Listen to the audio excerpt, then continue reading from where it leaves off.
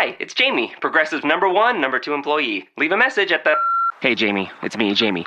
This is your daily pep talk. I know it's been rough going ever since people found out about your a cappella group, Mad Harmony, but you will bounce back. I mean, you're the guy always helping people find coverage options with the Name Your Price tool. It should be you giving me the pep talk. Now get out there, hit that high note, and take Mad Harmony all the way to nationals this year! Sorry, it's pitchy. Progressive Casualty Insurance Company and Affiliates. Price and coverage match limited by state law. This podcast is a member of the Voices of Wrestling Podcasting Network. Visit voicesofwrestling.com to hear the rest of our great podcasts, as well as show reviews, columns, opinions, and updates across the world of wrestling.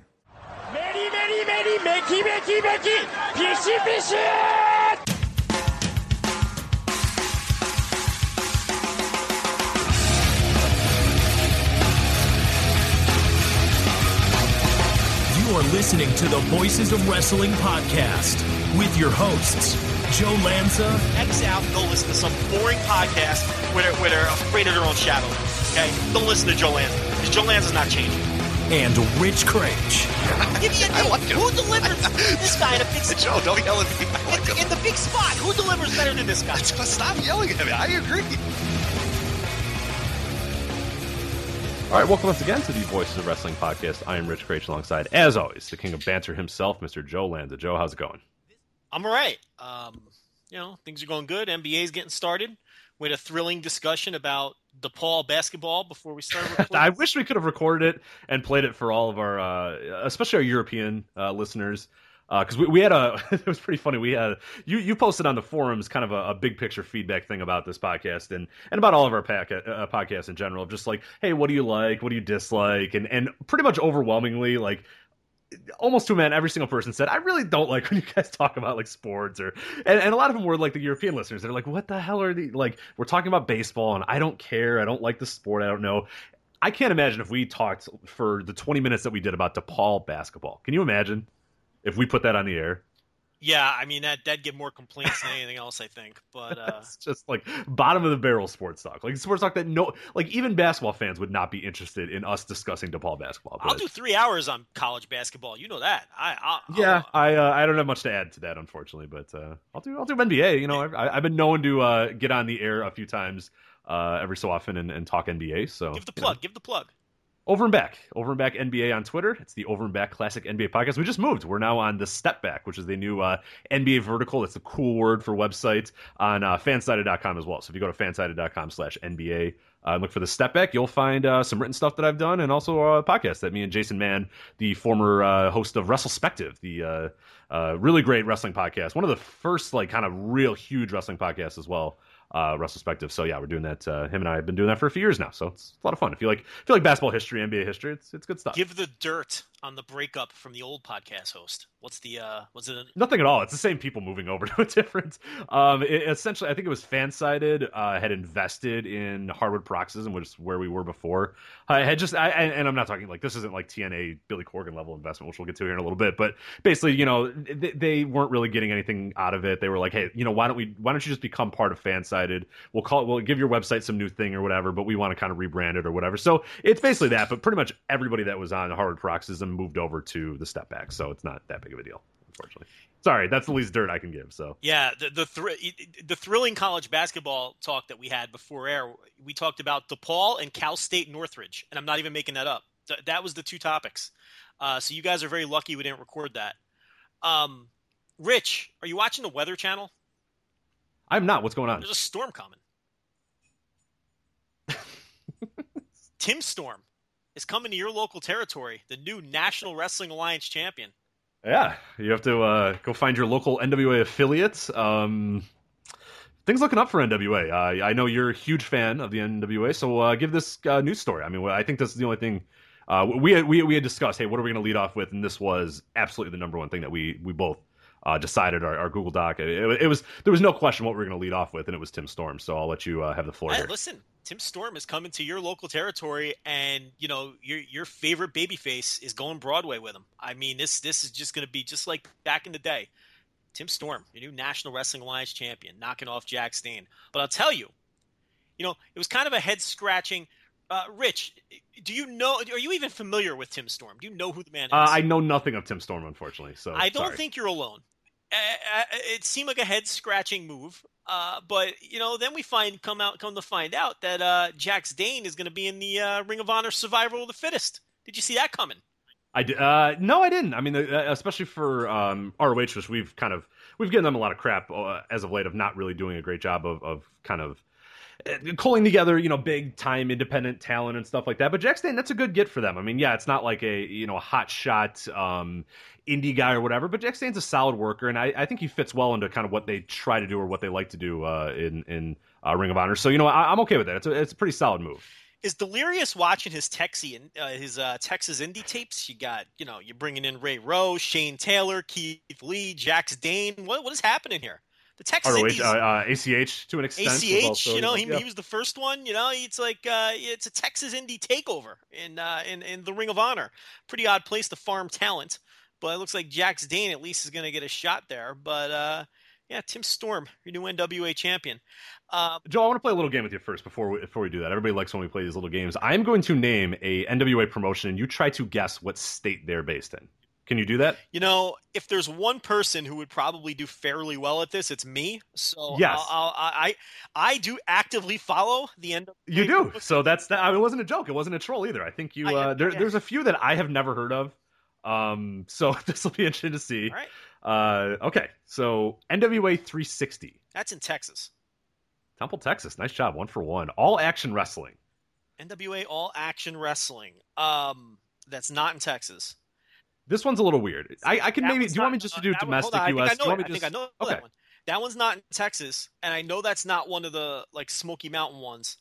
I'm thinking it's either international or Pacific Northwest. Is it Australia? It is international. It is Australia. There you go. Nice. Perth, Australia. So 2 for 2. Let's go. I could do this. NWA Appalachia. Oh, well, I mean, I need the state though, right? I mean, it's states. It's all. It's West Virginia. That one's okay. Yeah, it's kind of a I mean, you could pick 15 different appellations. That's fine. We'll give you that one, West Virginia. This one's gonna be tough. NWA Atlanta. I'm gonna guess that's in Georgia.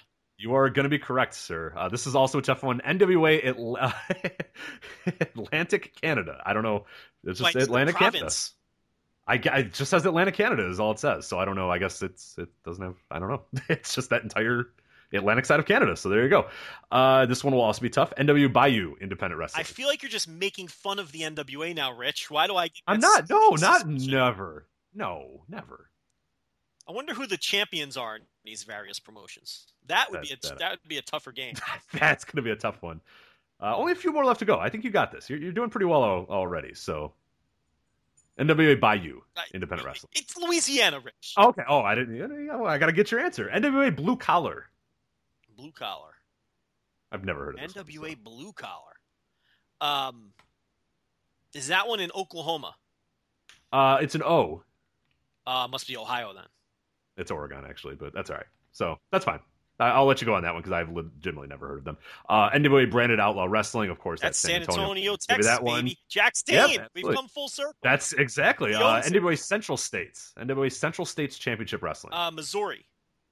I'm going to give it to you. It's East St. Louis, Illinois, but we've basically given that to Missouri, so that's fine. East St. Louis. Not really. We'll take credit for Darius Miles, but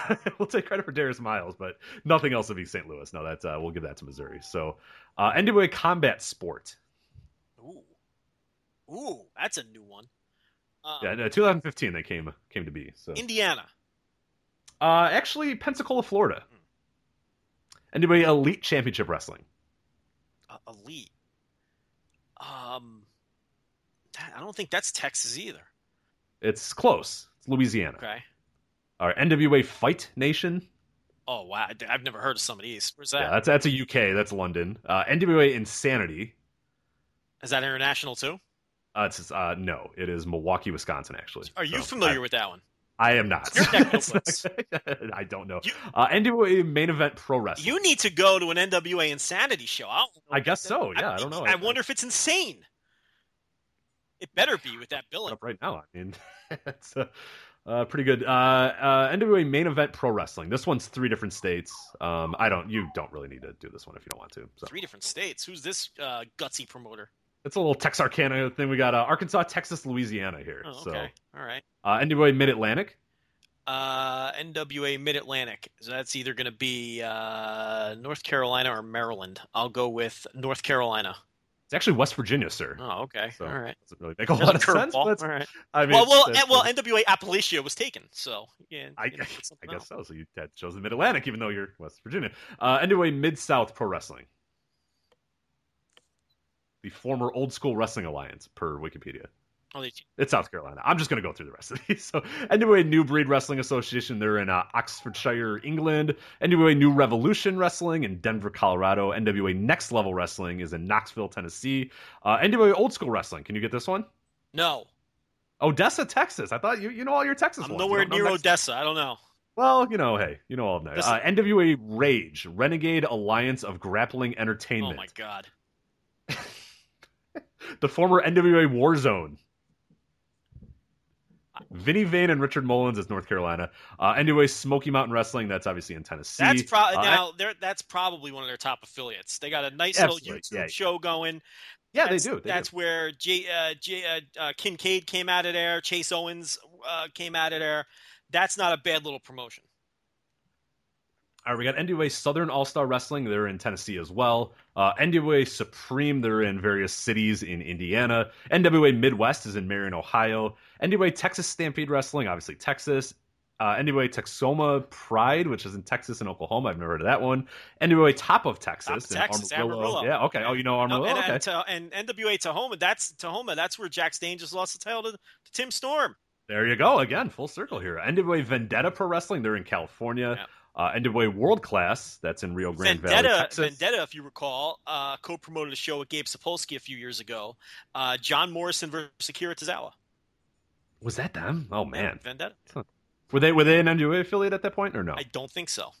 Okay, yeah, I wasn't sure either. They were saving their money, Rich, to buy the membership. It's not easy. It's a pretty penny to do that. Pockets. NWA World Class? Literally a pretty penny. And literally a pocket. So, NWA World Class.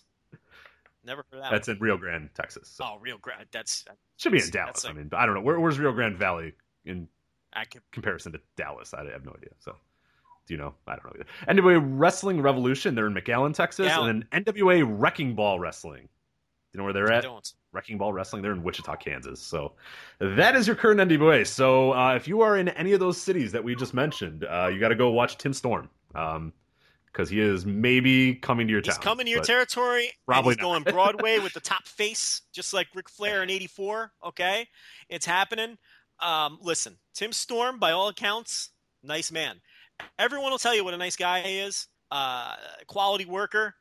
I don't want to say a bad word about Tim Storm, but you look at the quality of and the name recognition of the NWA champions, and not just the world champion, but all of the titles, the tag titles, the junior titles, from just maybe a year and a half, 2 years ago, and compare it to today, and it's a drastic difference. So make of that what you a difference will. You can almost attribute if you listen to a show we did where we discussed something that was going on in the NWA.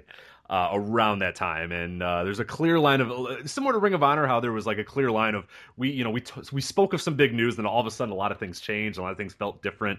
NWA was definitely one of those too, where something changed, something was big, and pretty much from that point on, it's not been very good. There was a point where we really enjoyed the NWA. We were talking a lot about it. They were getting decent publicity, and then something happened, and now they're not. So yeah, Bruce Tharpe is a great performer. All time great. He's a tremendous manager. Tremendous on-screen presence.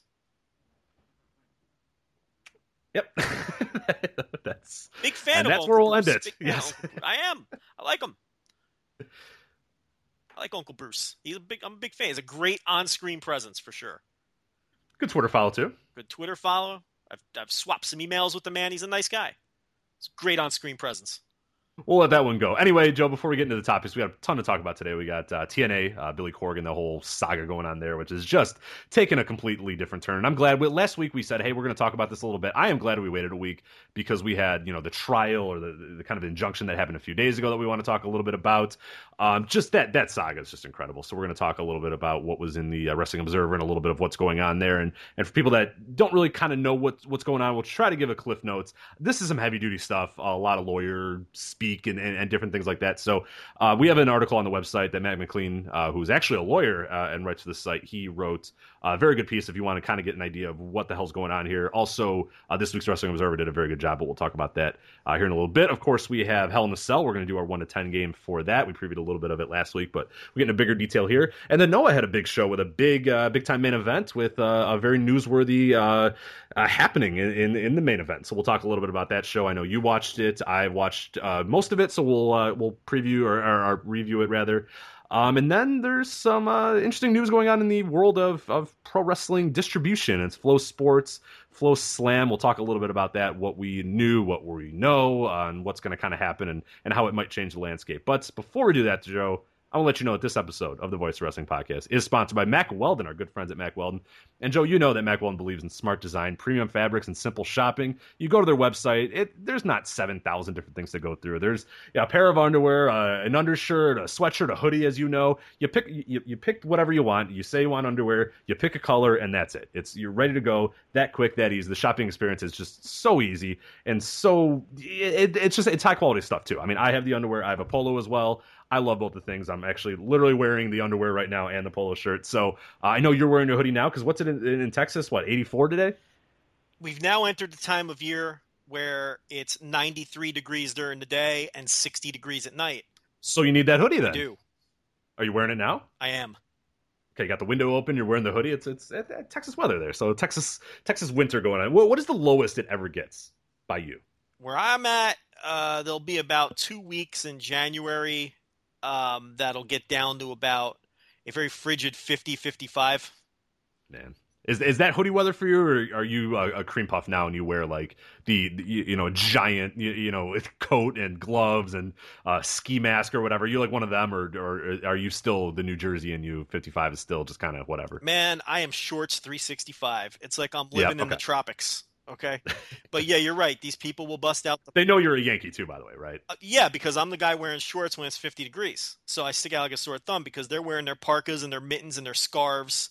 And, they're bundled up like they're going skiing when it's 55 degrees out because it's unheard of for them. You know what I mean? I'm out there in shorts and a T-shirt. Maybe the Mack Weldon hoodie. Absolutely. So anyway, Mack Weldon, as we've said, is the most comfortable underwear, socks, shirts, undershirts, hoodies, and sweatpants that you will ever wear. And because they like us so much and we love you, you go to MackWeldon.com and you get 20% off your next order at MackWeldon.com using our promo code VOW. That's promo code VOW at MackWeldon.com. You get 20% off your next purchase of Mack Weldon. So, Joe, let's get into this TNA Billy Corgan saga. Initially, before we kind of read what was in the Observer, what is your big picture take about what the hell's going on here? Or are you kind of like, I have no idea what the hell is going on? Because that's how kind of I was before today, and I spent a lot of time kind of researching it and trying to dig a little bit deeper to see what the hell's going on. And it's very simple but complicated at the same time, if that makes any sense. What is your big picture take on it so far? It's a lot to take in. Here, one thing that I think is kind of gross is Dixie Carter, and I guess I'm getting ahead of ourselves a little here, but I think it's kind of gross that Dixie Carter is blaming the lack of paychecks that people are receiving right now on the lawsuit, when that really has nothing to do with it. Well, she's a piece of crap. I mean, she's kind of a bad person. She is a bad. She to me, that's like, this is like the most deplorable thing she's done yet. I mean, this lawsuit isn't tying up any funds, or I mean, there's no reason that this would be. This is not the reason that the wrestlers have not been paid, to the point that now here's, the wrestlers are also, threatening to stage some sort of boycott. Boycott from what? I mean, there's. They're all gonna have to fly to Orlando to boycott because they're not. I mean, yeah, they're not a touring brand. What are you doing? Like, what? Where are you gonna boycott? What are you gonna do? I mean, that I don't quite understand, because there's no shows, so there's like this talk that they're gonna rebel and boycott. What exactly? I don't understand. It's like there's nothing to boycott. But but yeah, so I think that's kind of gross. I think for the sake of the wrestling fans' perspective, I would like to see Billy Corgan win this thing and end up in control of the company, because it seems like he cares. It seems like he gives a shit. He absolutely cares. I mean, he cares way too much, really, is one of the takeaways you can come from this, and maybe what we'll get to in a little bit here. He cares a lot, and way more than anybody else in his position or anybody else with that amount of money or whatever. He wants TNA. I mean, anybody else in this position, if they weren't passionate about this, would have said, whatever, just pay me back my money. I don't care. I'm out. And never speak of it again. But Billy is fighting it. He's saying, no, give me this company, which is just so weird, because they're going to pay him back. They're going to pay him back with interest as well. So he could just as easily say, you know what, guys, you're fucked up. I don't want to be involved in this anymore. Just pay me back my money and we'll act like this thing never happened. But he's not doing that. He's staying there and fighting, which is commendable in one way, but also, what are you doing, buddy? Like, come on. He desperately wants control of this company, which he, knows and admits is not solvent. He knows it's worth less than what it owes. The sticking point appears to be, he feels like, based on his argument is, based on the deal he made when he saved the company's ass twice, is that his 38% stake, or he should become the sole person in charge. Dixie Carter's position is, no, I want to use the money I'm getting from the Fight Network parent company to pay Anthem, yeah. to pay you back, and then my hands are clean of you. Okay? But supposedly she has until November 1st to do so. So he kind of snuck all of this into the system before she would have a chance to pay him back. Hoping that, see, it's very convoluted in that way. How are you reading it, and am I sort of on the right track? No, that's exactly what it is. And in a second here, I'm going to read from the Observer as well, like verbatim what Dave was writing, just to kind of get a better idea of what's going on. But yeah, that's essentially what it is there's this weird power struggle here where, Dixie, and again, and this is why, the conclusion coming out of this, I mean, yeah, people are kind of laughing at Billy Corgan because, he's kind of a weird dude and he has these funny things, but I don't know that he's the bad guy in this situation whatsoever. I think he might be the stupid guy in some cases, and maybe the far too trusting guy in these cases. But essentially, what you can kind of slim it down to is Dixie Carter was using Billy Corgan to get, I need to pay for these tapings, and Billy Corgan constantly bailed her out and constantly gave her money, and she was fine with that. That was cool with her. Billy, hey, you get involved and you do these things. We'll even call you president. We'll do all this sort of things, and she had never at any point thought that he was president or considered him a president or listened to what he was doing or anything like that. He was just kind of, okay, yeah, we'll take your money. Thank you. And then Anthem comes in, and Anthem says, hey, you know what? We'll give you money. And Dixie goes, oh, okay, well, screw you, Billy. Let's do this. And now she's going on Anthem's side because Anthem is saying, hey, we have some more cash flow. We have a little bit more money. You have to beg us every time. We want to get involved in this a little bit more. We're going to buy the company outright, and you'll still get, 5%. You can still save face. Similar to what we knew many years ago where there were rumors that the company was, there was the old Paul Heyman rumor many years ago. I mean, God, was that almost 10 years ago now? Have we been doing this saga for that long? Where there was the Paul Heyman thing where he was going to come in, and one of his big things was, yeah, I'll come in, but I don't want Dixie there. And they went, no, we're not going to do that. And there was the other investor too. That was a few years ago where, I don't know that it was exactly Toby Keith, but I kind of, if you dance around it, it was probably Toby Keith that said, hey, yeah, I'll buy the company, but I don't want Dixie there. And they flat out said, no, we want Dixie. So every step of the way, it's always been Dixie save face, Dixie still be a part of it, Dixie still have some controlling interest, Dixie still be in front and center and still be in charge of some things or whatever. Billy Corgan was not going to do that. I think Dixie read that and saw that Anthem said, yeah, we don't care. We want, 95% of the company, but we'll let you have that 5%. We'll let you still keep something. We'll still let you sort of save face. And she, of course, being who she is, said, oh, I'll take this deal. And now it's in this weird situation where Billy is like, well, no, I gave you this money and you told me I had this percent. And you told me that I was this president. And you told me all this sort of stuff. And Dixie's saying, no, I didn't. And then that's kind of where we're at now is Dixie saying, well, there's nothing you can prove that I said that. There's no documentation that you're the president. It's just all this weird stuff. And Anthem's basically in their respect saying, we're solvent. So Billy saying that TNA isn't solvent isn't correct because we are solvent. So it's this weird thing where Anthem is trying to say, yes, we have money and we're going to give that money to TNA. Billy is arguing this company it has 10 times the amount of debt than assets, and you're insolvent. You can't pay. You're not paying your workers. And Dixie's just kind of along for the ride as she usually is. So It's bizarre. It's just a mess. Yeah, and the what's the name of the Anthem, right? Anthem is the parent company. Yeah, we're going to mention They Anthem were here they were wanting to buy it outright. They were, yes, But they yeah, cannot and the outright because that's what Corgan is preventing. Billy's saying, no, I have the ability because I have, X amount percent that I have a say in anything that we do, anything that we sell, any negotiations, all that sort of stuff, which was another point of contention because Heat comes to find out that Anthem and Dixie or whoever was talking to WWE about selling the company, or Dixie rather was talking to WWE about selling the company, and flat out did not involve Billy in it at all, and said that I won't sell it to you, if Billy's around. So it's just right. What we know, it's what we've learned is WWE was interested in buying the entire company before they were interested in just buying the tape library. In fact, there were, how I understand it, there were two different points where WWE may have made offers to buy the entire company, and then there was a third point where there was supposedly an offer for just the tape library. So WWE's been in the game longer than people thought, because that didn't really break as news until they were in the hunt for supposedly the library. Now, yeah, I believe that was in August, if I remember correctly, and I think I can look it up. But yeah, it's been quite a while now that they've been involved. Right. So now I've seen people say, all right, well, Billy's being kind of sleazy because he knew Dixie was going to get this money, then have the ability to pay him off, and then before the 1st of November, and then wash your hands of him. Sure. But from that same perspective, I disagree with that because I see where he's coming from. From his perspective, he's saying, now, wait a minute. In my opinion, I have 38% of the company. So if there's going to be a sale, I need to be involved in this. I need to be involved in the process. I need to have a chance to sign off on this. So I don't, on one hand, yeah, that may have something to do. Look, he clearly wants total control of the company. Okay.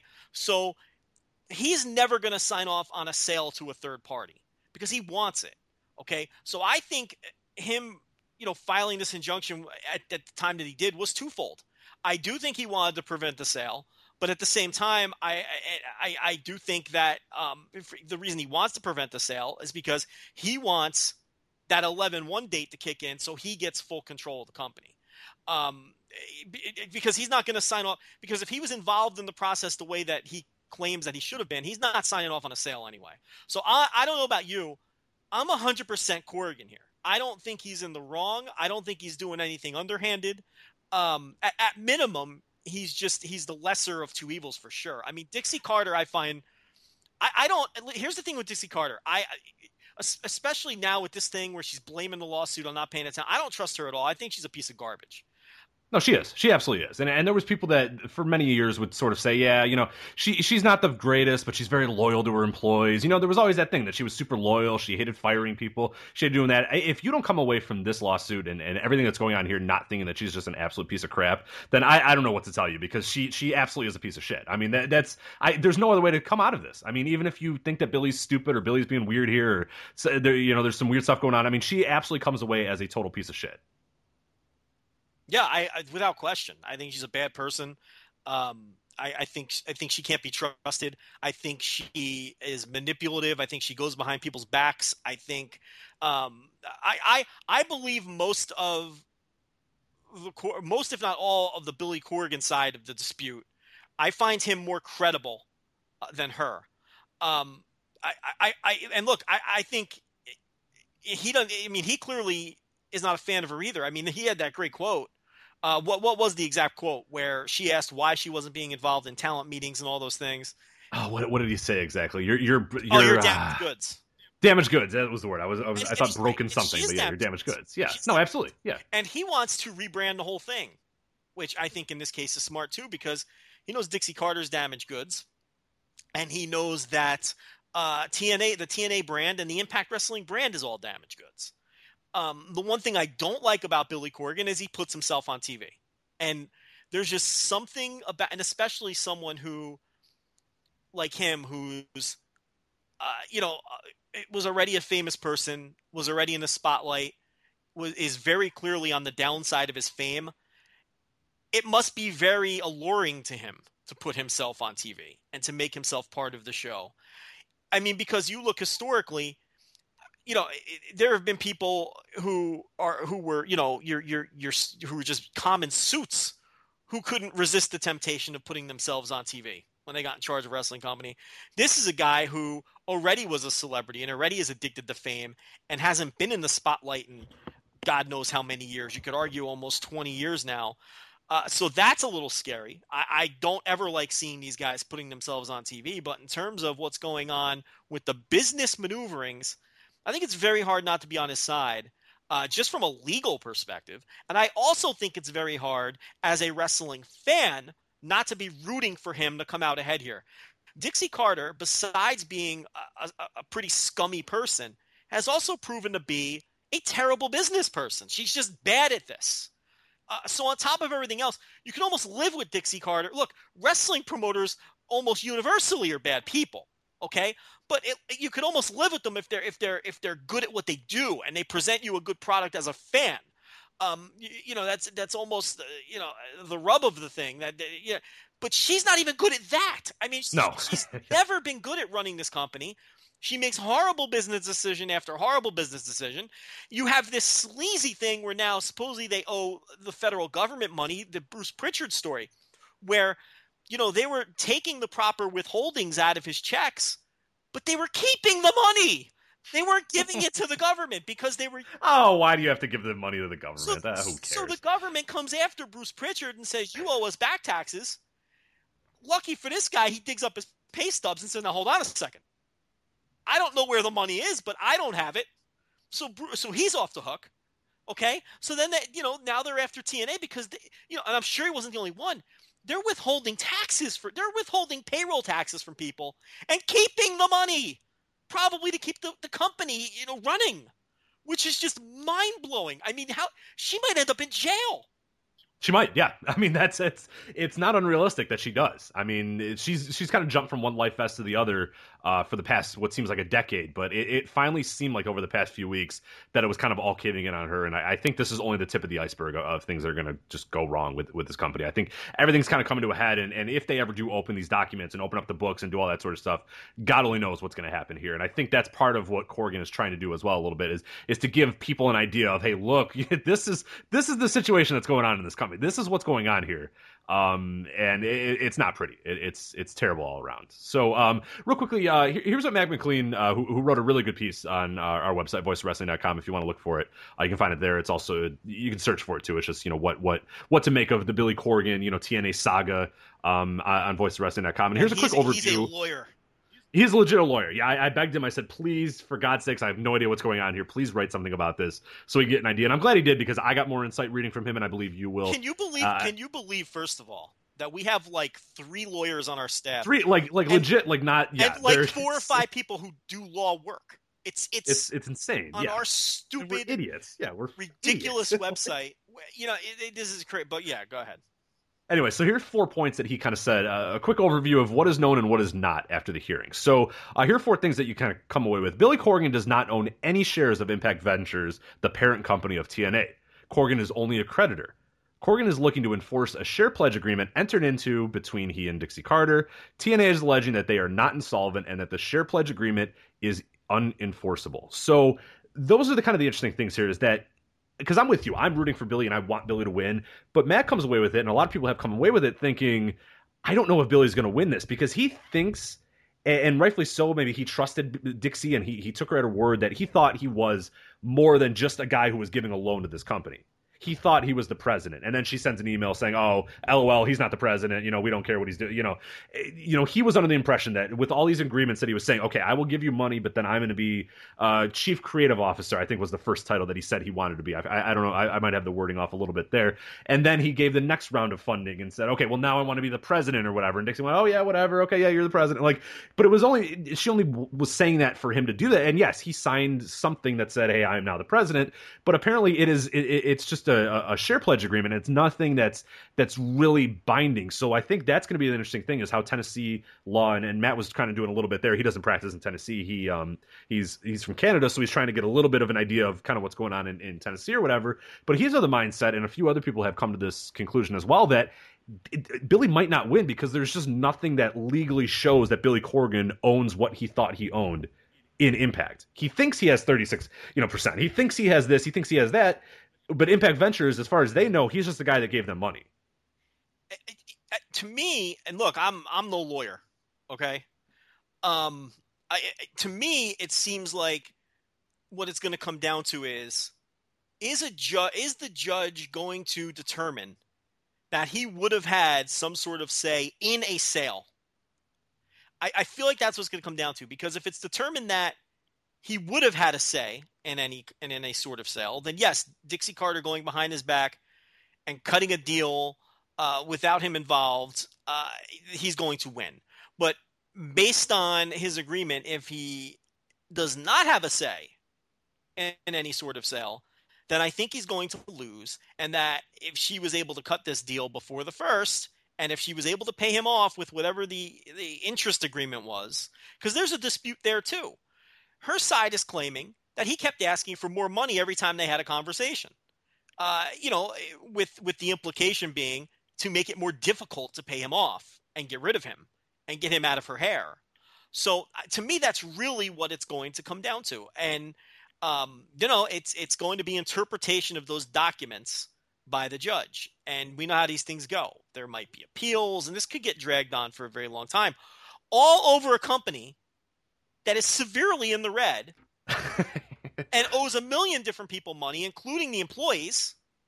It has 10 times the amount of debt as it does assets, which is just, really their assets are, their TV deals, which are not even, are coming up for renewal pretty soon. And people have mentioned that the ratings in other places have not been very good. And God only knows if they're going to get those. And then the tape library. The tape library is legitimately the biggest asset this entire company has. And I think we got an idea here that it was valued at somewhere between $2 and $3 million total. So that's about it. $2 or $3 million, and then a little bit more negligible stuff is basically the value of this company is completely. And their debt is a little bit more than that. So, yeah. So, as far as the wrestling company itself goes, here we are again. They've been on death's door so many times. This is, we say it all the time. How can they possibly survive whatever comes out of this? This is just, we don't know if they're going to be able to, run their next tapings in January. And I know that seems like it's a mile away, but it really isn't. We're a couple days away from November. The time flies, man. We're going to be in January before we know it. And especially if all this is still tied up. If this is still, stuff going on with the courts and whatnot, and it's unclear who owns the company. Why does the Fight Network want this piece of shit either? I don't. Why I don't get their inclusion in it at all. I get that they probably want some content for their TV network, and they probably want the tape library because I think they can do some stuff with this. But to fight this hard for this company, it just seems really bizarre. Just because I just don't know what it's worth in even the highest sense, even the tape library. You can value it at $2 to $3 million, and I guess that is the value of it. But I don't. WWE I think can get $2 to $3 million worth of value maybe from that tape library. Can Fight Network? I don't think so. Personally, I disagree with that. No, and I don't know that is true either. I'm saying they could, you know what I mean? If any company could get even remotely close to that max value, it would be WWE. And I'm not sure that they would either, because I think, how many new network subs are you getting because, Against All Odds 2005 is finally on the network. You know what I mean? Like that. And I think the answer is zero. Or close to zero. The thing is, I think in 2006 it would have been worth a lot of money because you're going to sell DVDs. You could sell your Styles and your Sting DVDs. Well, you do those documentaries. And that was the big thing about getting a lot of the WCW things, that they could churn out, the Goldberg documentary, the Death of WCW, the Monday Night Wars. You can throw those things out there, and But to me, those are legit draws. Exactly, there are people who pay for the network because they're watching Nitro.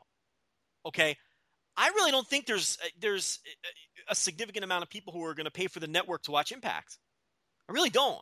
I don't think there's a significant amount of people who are going to pay for the network to watch an AJ Styles 2-hour documentary that happens to have TNA footage in it, or a Sting documentary that has TNA. Really, you can do a Sting documentary without TNA footage. That's really the thing. And you're not even really, you know what I mean? It's like, it wouldn't be complete, but it wouldn't exactly be terrible either to skip that era of his career.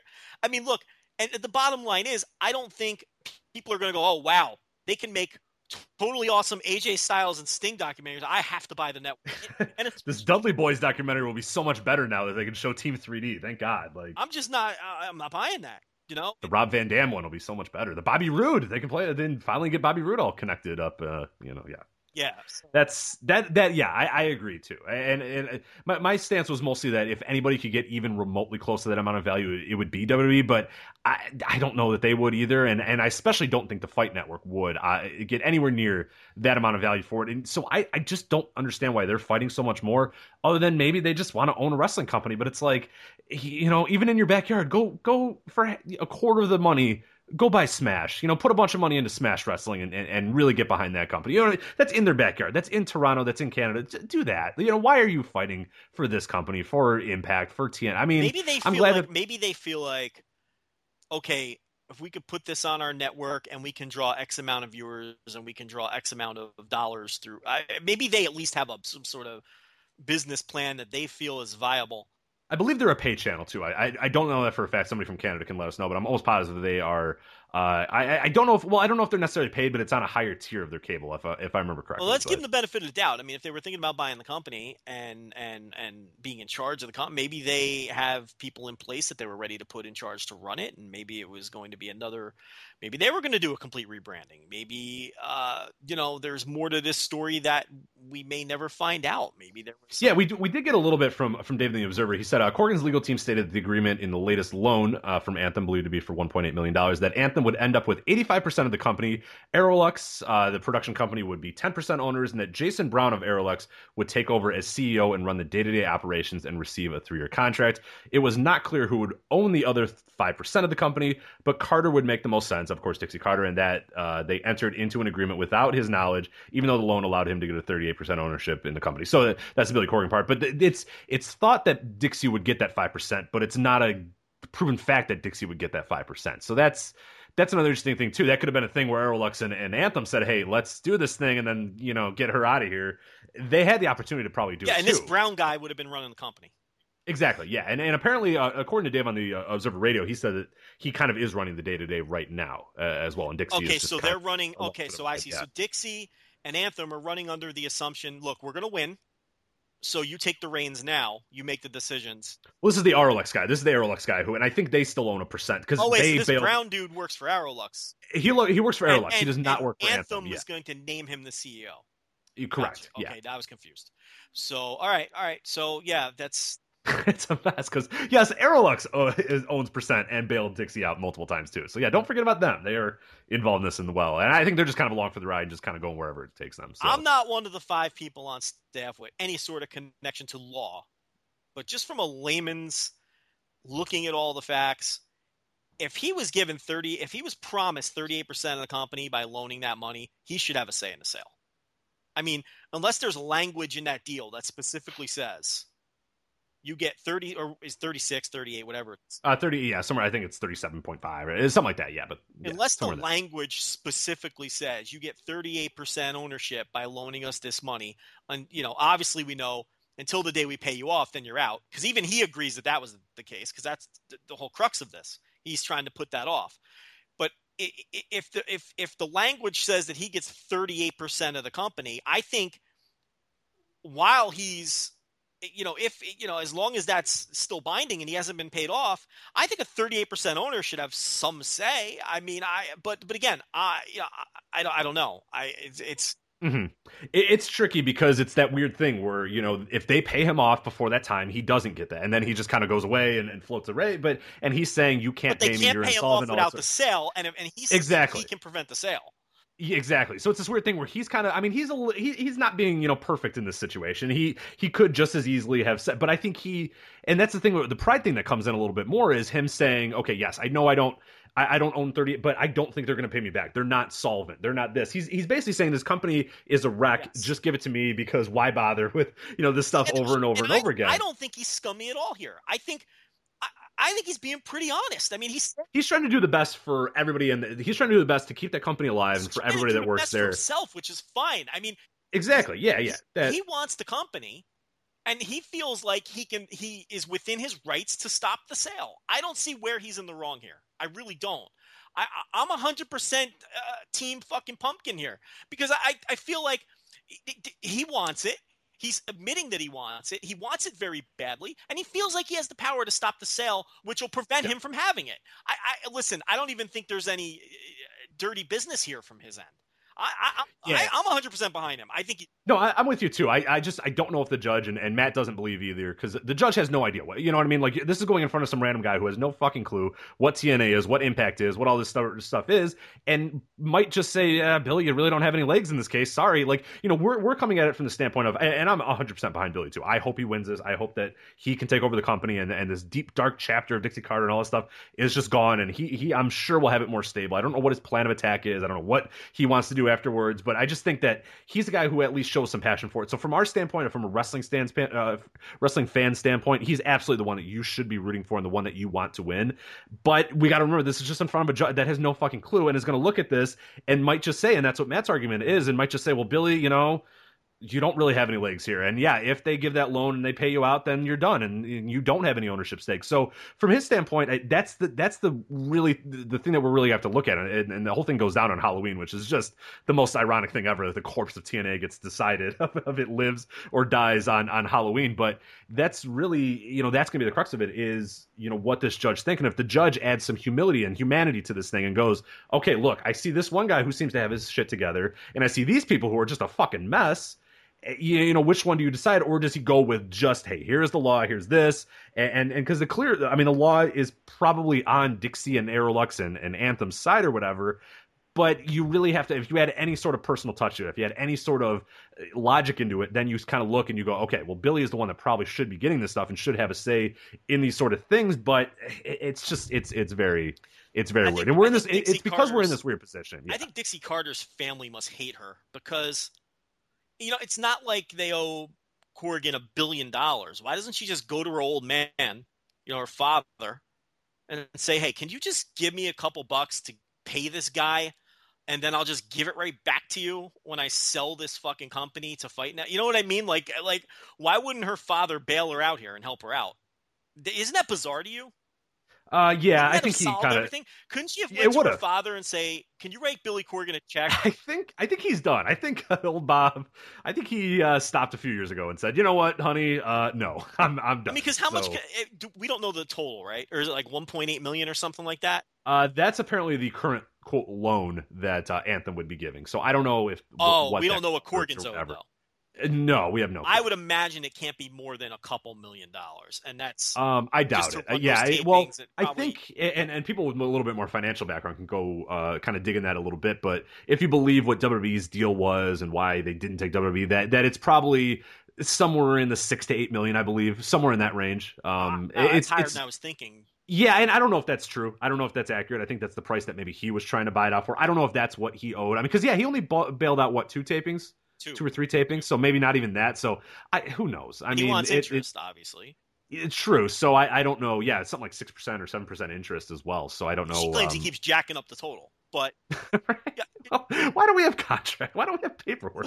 But this fucking company, that's like, one area. Oh, he's basically like, what are we doing? This is a company. That's one area where you're running a business. Jesus fucking Christ! If he's doing that, that's one area where he's wrong. But here's the thing: if there's no language in his deal, then he has every right to do that. Then he can hold her over a barrel. Right. So, and I would imagine that there is no language that says that then he can pull it. So he's just making up his own interest. She's a buffoon. She's a fucking circus clown. I have never, like, in all of wrestling, and we can laugh at the Crockett's and laugh at, you know, Bischoff, and yeah, of course, like Bischoff and WCW, they just blew so much money so quickly and all that sort of, and whatever. But like, I haven't found, I really have not met anybody in my life that it's the amount of just utter, like, you run a business. What are you doing? You have no idea what you're doing at any point. Hire somebody if you have no idea. She might be the most incompetent person ever to run a wrestling company because for 14 years. That's the thing. Because the other incompetent people lasted 6 months and were smart enough to stop taking money from people and losing and getting deeper in the hole. She's been doing this for 14 years. She's the most incompetent person to ever run a wrestling company. I mean, she'll do it for 14 more if she can. She would do this for 14 more years. Isn't it stressful? Don't you hate waking up every day being Can you imagine waking up every day and being Dixie Carter? it's no. I mean, She must be a psychopath because she seems to have no sort of like, a psychopath, sociopath. I forgot which is which, but she has like no compassion. She never seems to change. She just doesn't seem to understand what she's doing and the ramifications of what she does and how it affects people and how, you know what I mean? Like she just kind of lives in her own little world and lives literally day by day, night by night, taping by taping. Like it's insane. Sociopaths have no empathy for people or That anyone, might be the one. and they have no empathy, and they actually take some pleasure in putting the screws to people and manipulating. So I don't know if she's a sociopath, but she certainly doesn't seem to have much empathy for people who she owes money to, especially the wrestlers and employees and production people and things of that nature.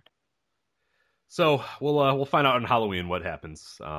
If it's Billy Corgan's company or Aerolux and Anthem and Dixie and who the hell knows. So we'll all eyes will be on Halloween. But anyway, definitely want to recommend checking out The Observer this week. Dave Meltzer did a fantastic job. Which speaking of, I mean, our thoughts go out to him. His mother, suffered a stroke on Monday, and this damn guy, and there are people that still go out there and really, will question his passion for the business and question his passion for writing The Observer and what he gives to his customers and the value he gives to his customers. They can go fuck right off. I mean, on Monday, his fucking mother suffered a stroke, and he had this Observer out just like he would normally have it, I think a little bit early, and had all the details of this TNA lawsuit. Like that man is so committed to his work.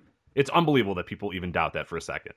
It's crazy. Yeah. Why did he should not have done The Observer. He really should have said, fuck you guys, I have a lot more to handle than getting your stupid little Observer out this week. And he did. And that man never questioned his passion for what he does. Never. When's the last week he took off?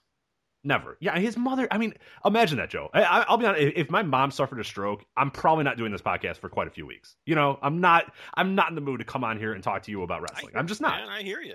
And he shouldn't be either. Like, he really should have done, and that's just the passion that he has for this. So even anybody that doubts what he does and the value that he brings and all that sort of stuff, they're absolutely out to lunch. They're absolute idiots, because this week proved just what that guy will do for his customers. And that's, but I think he did a great job with this Observer as well. It was a really good issue too. So he's got that workaholic gene that some people have, and I certainly don't have it. But there's a lot of people who just fucking love to work, And if you're lucky enough to also do something that you're interested in, you have a passion for, and that's your job. I mean, to him, it probably was beneficial to him to work. It's cathartic, maybe for him to get down, to not think about that for a little bit, and get on his little CRT monitor and type out The Observer. I absolutely do believe that.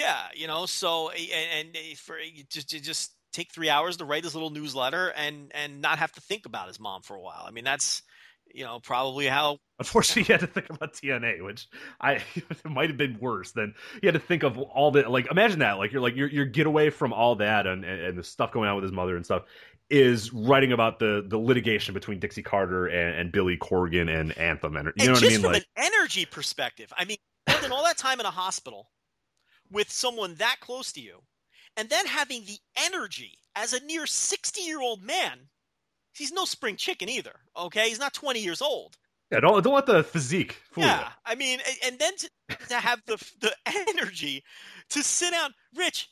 There's times I sit down to do a 1,200 word New Japan review, and I'm like, "Fuck this shit," and I woke up at noon.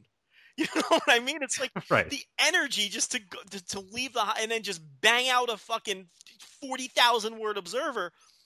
I mean, yeah, I will never know that kind of passion. It's wild.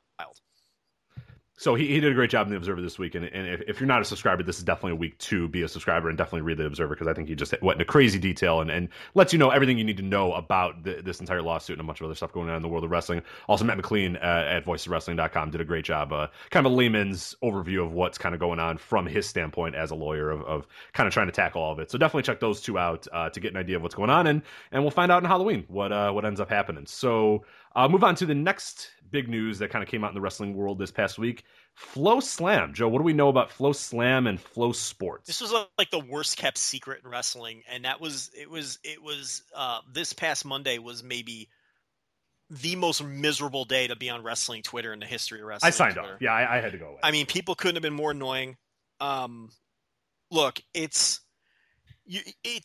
like I said, it was the worst kept secret in wrestling. I mean, Rich, we knew about this in fucking May or whatever it was. I don't know what the date was. When were we involved in this? Probably somewhere in the early summer for sure. I don't know if it was spring, May early summer. Yeah, it was in late spring, early summer that we had rumblings where we knew something was cooking. Yeah. Okay.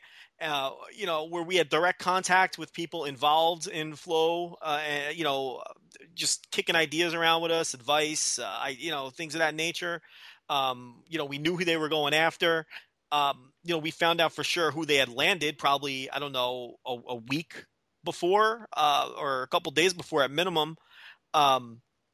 It's like everyone knew, but it's just, this weird thing where people just don't want to say it, and it's like, I suppose we were guilty too, but we weren't the ones running out there though saying, haha, we have a secret either though. I mean, we kind of just laid low the whole day on it. And I think your tweet that really didn't resonate as much as it probably should have, and it definitely rang true on Monday, is saying that everybody is hinting at big news. And yes, it is big news to a small segment of the wrestling world.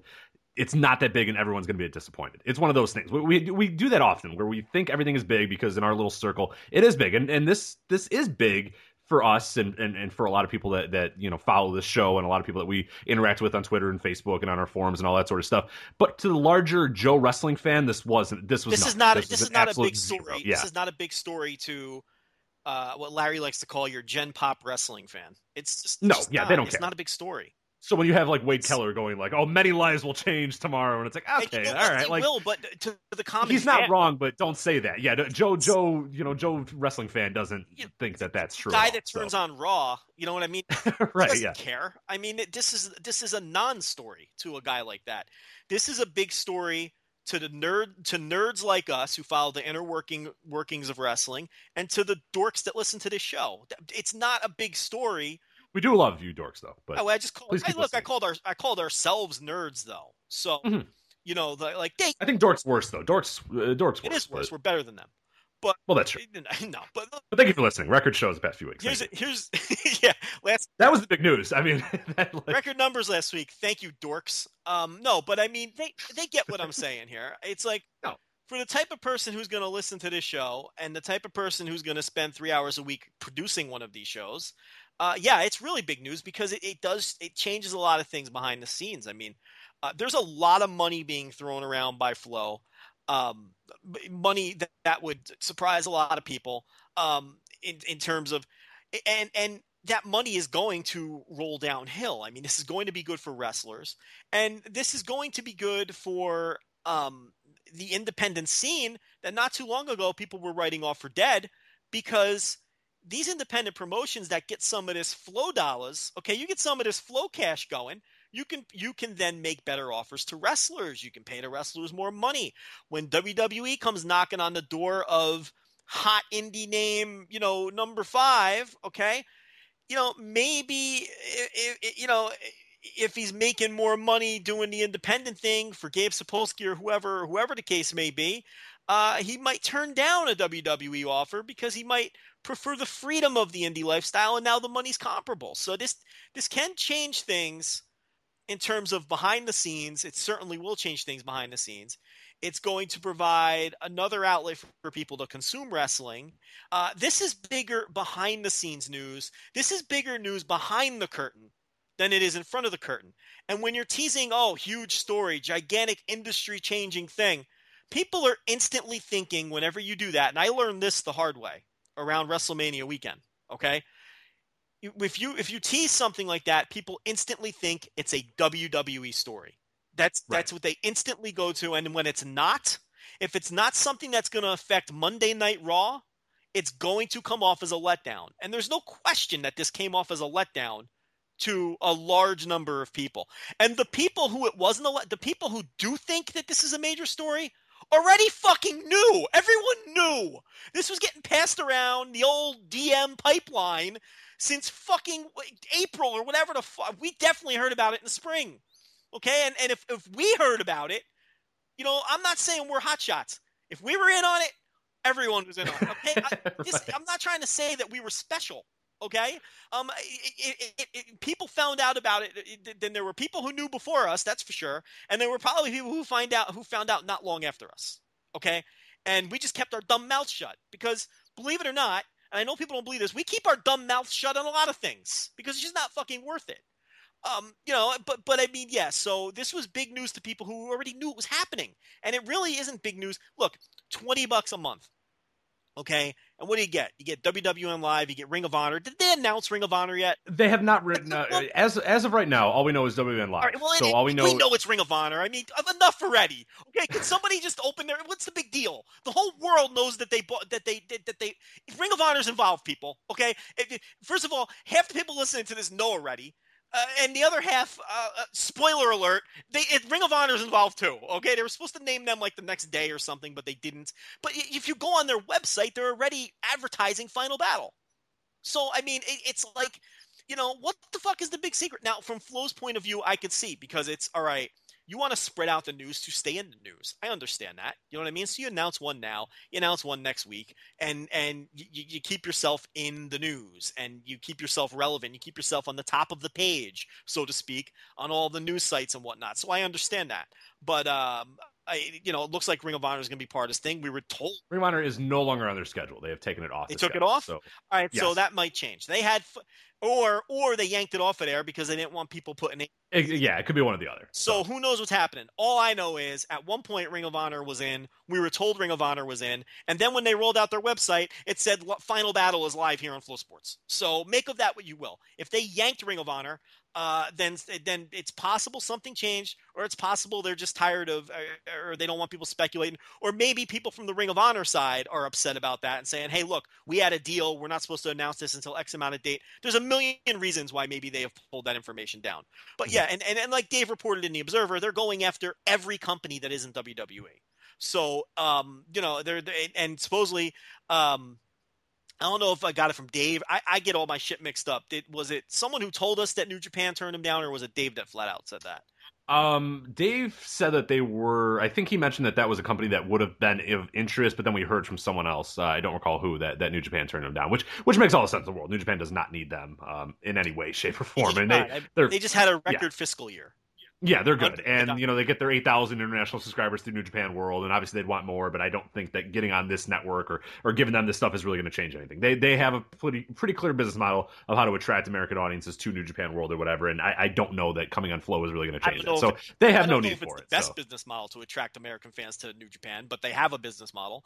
They have a television show that doesn't advertise their streaming service, which is bizarre. They only have 8,000 non-Japanese subscribers, which isn't a significant number. If Flow Sports is going to throw them an enormous amount of cash, it probably wouldn't be the worst idea. Maybe short term, but I think New Japan just wants to control their own shit. Sure. It could be a situation where he doesn't want to give up his content. As Kadani has a big picture vision and he's going to stick to it. I could totally see why he would reject it. But there's, and I'm sure that there's many indie companies who are going to Flow, especially if the amount of money that WWN got is working its way through the pipeline, which we all know it's going to eventually if it hasn't already. A lot of if you're, and I'm just throwing random promotions out there. I already have the Reddit post ready, Joe. I promise you that the following I'm just, Can you? Okay, I got it ready. So just can you go slowly when you name the promotions, so I can make sure I type them all out. I'm not even going to say real ones. Can we just avoid it completely? Can I make up letters? Okay, if you can, but yeah, maybe a hint towards what promotion it is, but make up. Yeah, I think that's probably the best because we will. Yeah, how about I just use ridiculous examples so people don't even. Perfect. All right. So if I'm NWA Tahoma, or if I'm NWA Top of Texas, or if I'm NWA 360, or if I'm whoever, if I'm, name one in your neck of the woods, Rich, someone. Insanity, or what was it? What was the Milwaukee one? Yeah, Insanity. Yeah, okay. I think. I'll tell you what, I'm making a phone call to someone at Flow, and I'm saying, hey, let me get some of these Flow dollars. Are you guys interested in what we got to bring to the table? There's no reason not to. The thing about your smaller independent promotions and even your larger, we know PWG turned them down too. We do know that's for a fact. Yes. And actually, I think it's smart on their behalf. Look, the thing with PWG is, it would make their product more accessible, but the fact of the matter is they wouldn't be able to use half their talent if they went to streaming. So I understand why they turned it down too. So to me, it makes sense that New Japan and PWG turned it down. Okay. But the thing with a lot of these indie promotions and why it's advantageous to them, let me tell you something. When we first, discussed this with Flo many months ago, myself and Rich, we went and kicked the tires with some independent promoters that we are friendly with. And I passed along, and I was vague about it. I didn't give them specific details. I just told them there was stuff cooking. I didn't tell them who. I said, would it be of interest of you? Would you potentially sell your library to someone who, sell your rights either for X amount of time or for infinity, whatever the case may be, of your library? And half of the, not half, almost all of the promoters that I spoke to before I even finished my sentence, absolutely. Well, how much are they offering? Because these tape libraries for these indie companies, Rich, are not worth anything. Okay? I'm going to use another random example.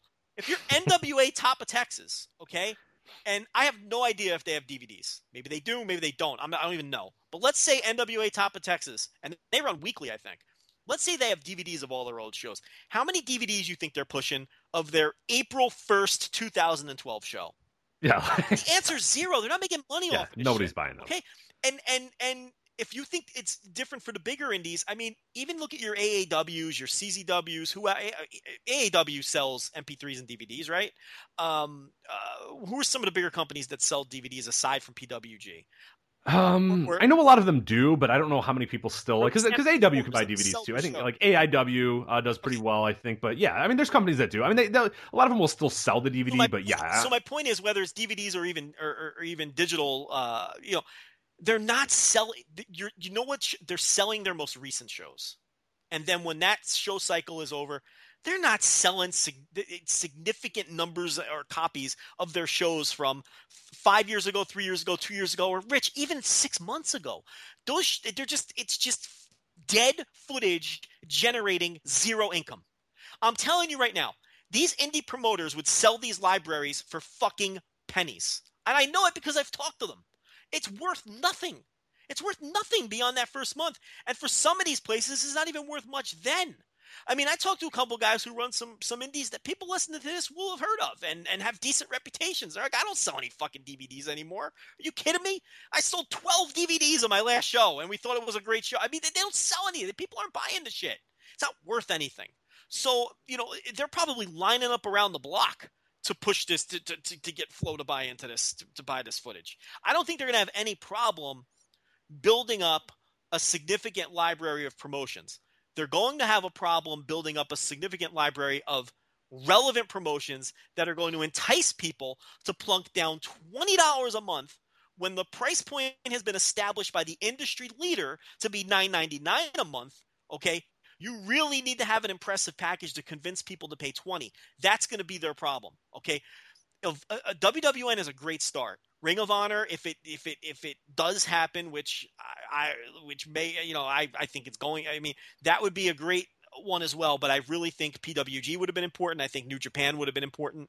I think they really need to go hard after Europe, particularly Progress and particularly Rev Pro.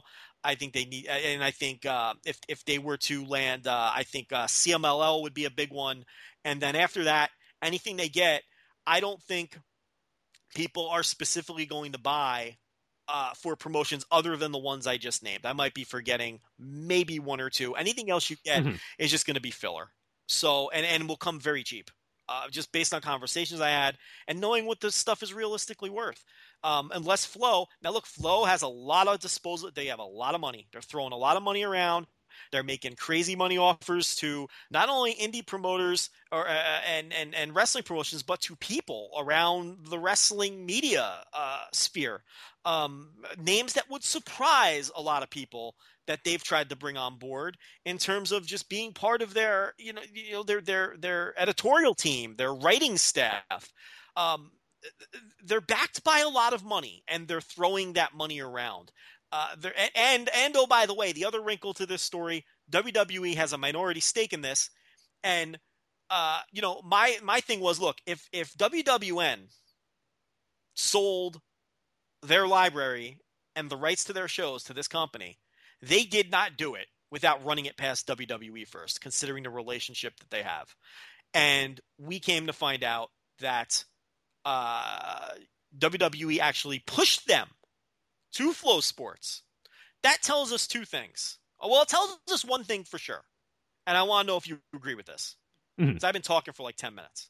No, you're good. But I want your take on this. Yeah, absolutely. This tells me one thing for sure. One, WWE was either blindsided by this, which I find hard to believe since they have money in the game. They have money in the pot. Okay. Or the more likely scenario to me is WWE does not have plans anytime soon to start adding indie content. And the survey that they sent out a few weeks ago was just that. It wasn't a serious attempt.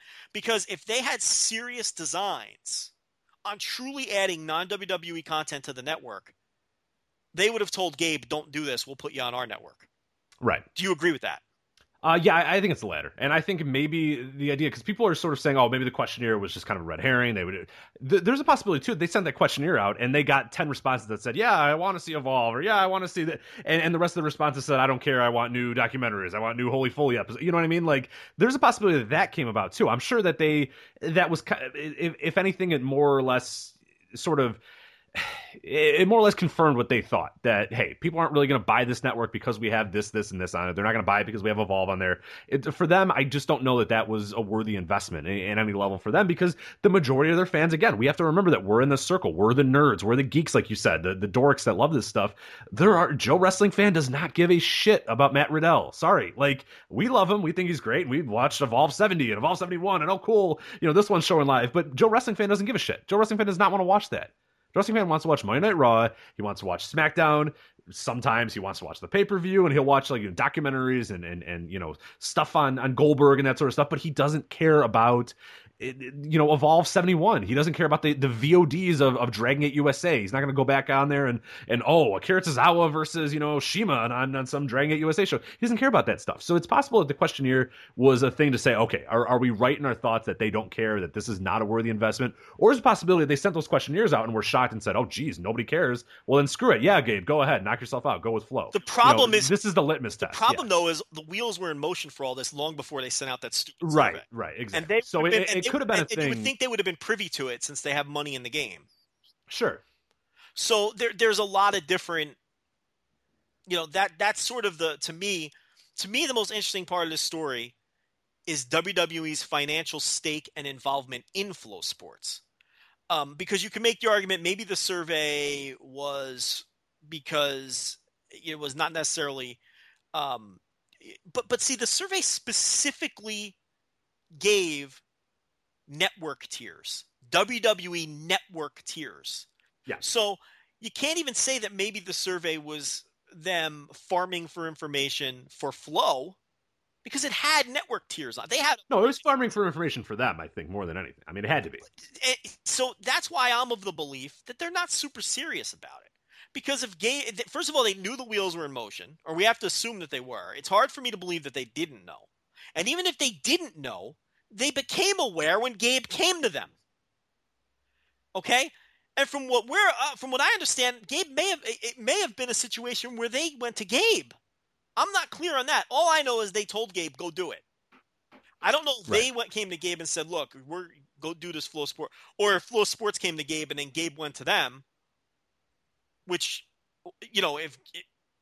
I'm sure Gabe is smart enough if someone with the relationship he has with WWE to immediately. He's not going to compromise that. I mean, I saw people being like, "Oh, he went behind his back." No, there's 0% chance that Gabe said, "Screw you, WWE. I'm going on my own." Like, that guy loves the fact that he's got WWE, and not only that, he's a WWE and not only that, yeah, why not leverage them against each other? Bingo. Even Yeah, from exactly. a business perspective, he'd be a fool not to. Let alone loyalty. It's like it's a great ally to have that you don't want to burn, but it's also leverage. It's also, hey, look, here's an offer. I'll put it on your network. Just give me $1 more. You know what I mean? It's like, so there's no way. So, and they told him to do it. So I don't think you're going to see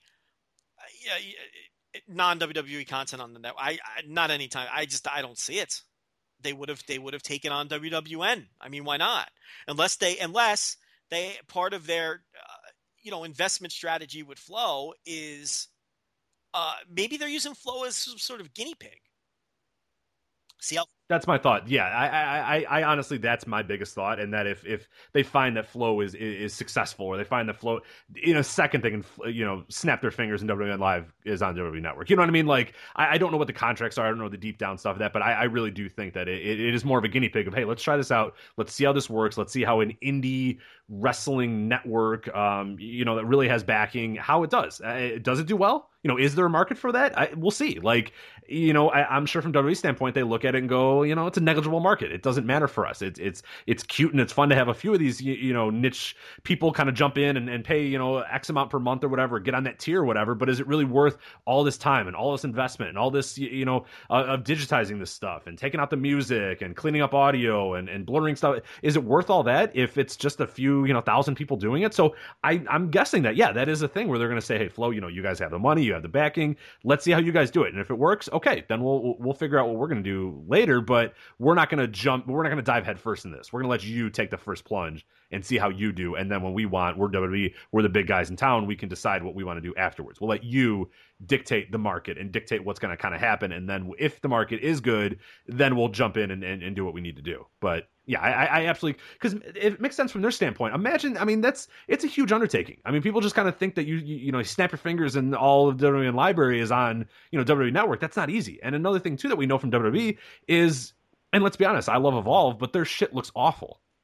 And WWE hates, you know what I mean? Like, there's shows that I'm sure that they cringe over, WCW shows that they had to put on those networks, and they had to clean up, and they don't do anything half-assed. Everything that they do looks polished and looks great. Remember those Evolve shows that were in, like, some Chinese woman's backyard as she was doing, like, laundry? Oh, those ones in Brooklyn? Yeah, where there were literally people out on their balconies pounding out, like, rugs. and that's going to be on the network. Like, we laugh about ECW. Gargano and Swan fought in the dark. You could right. With the street fight.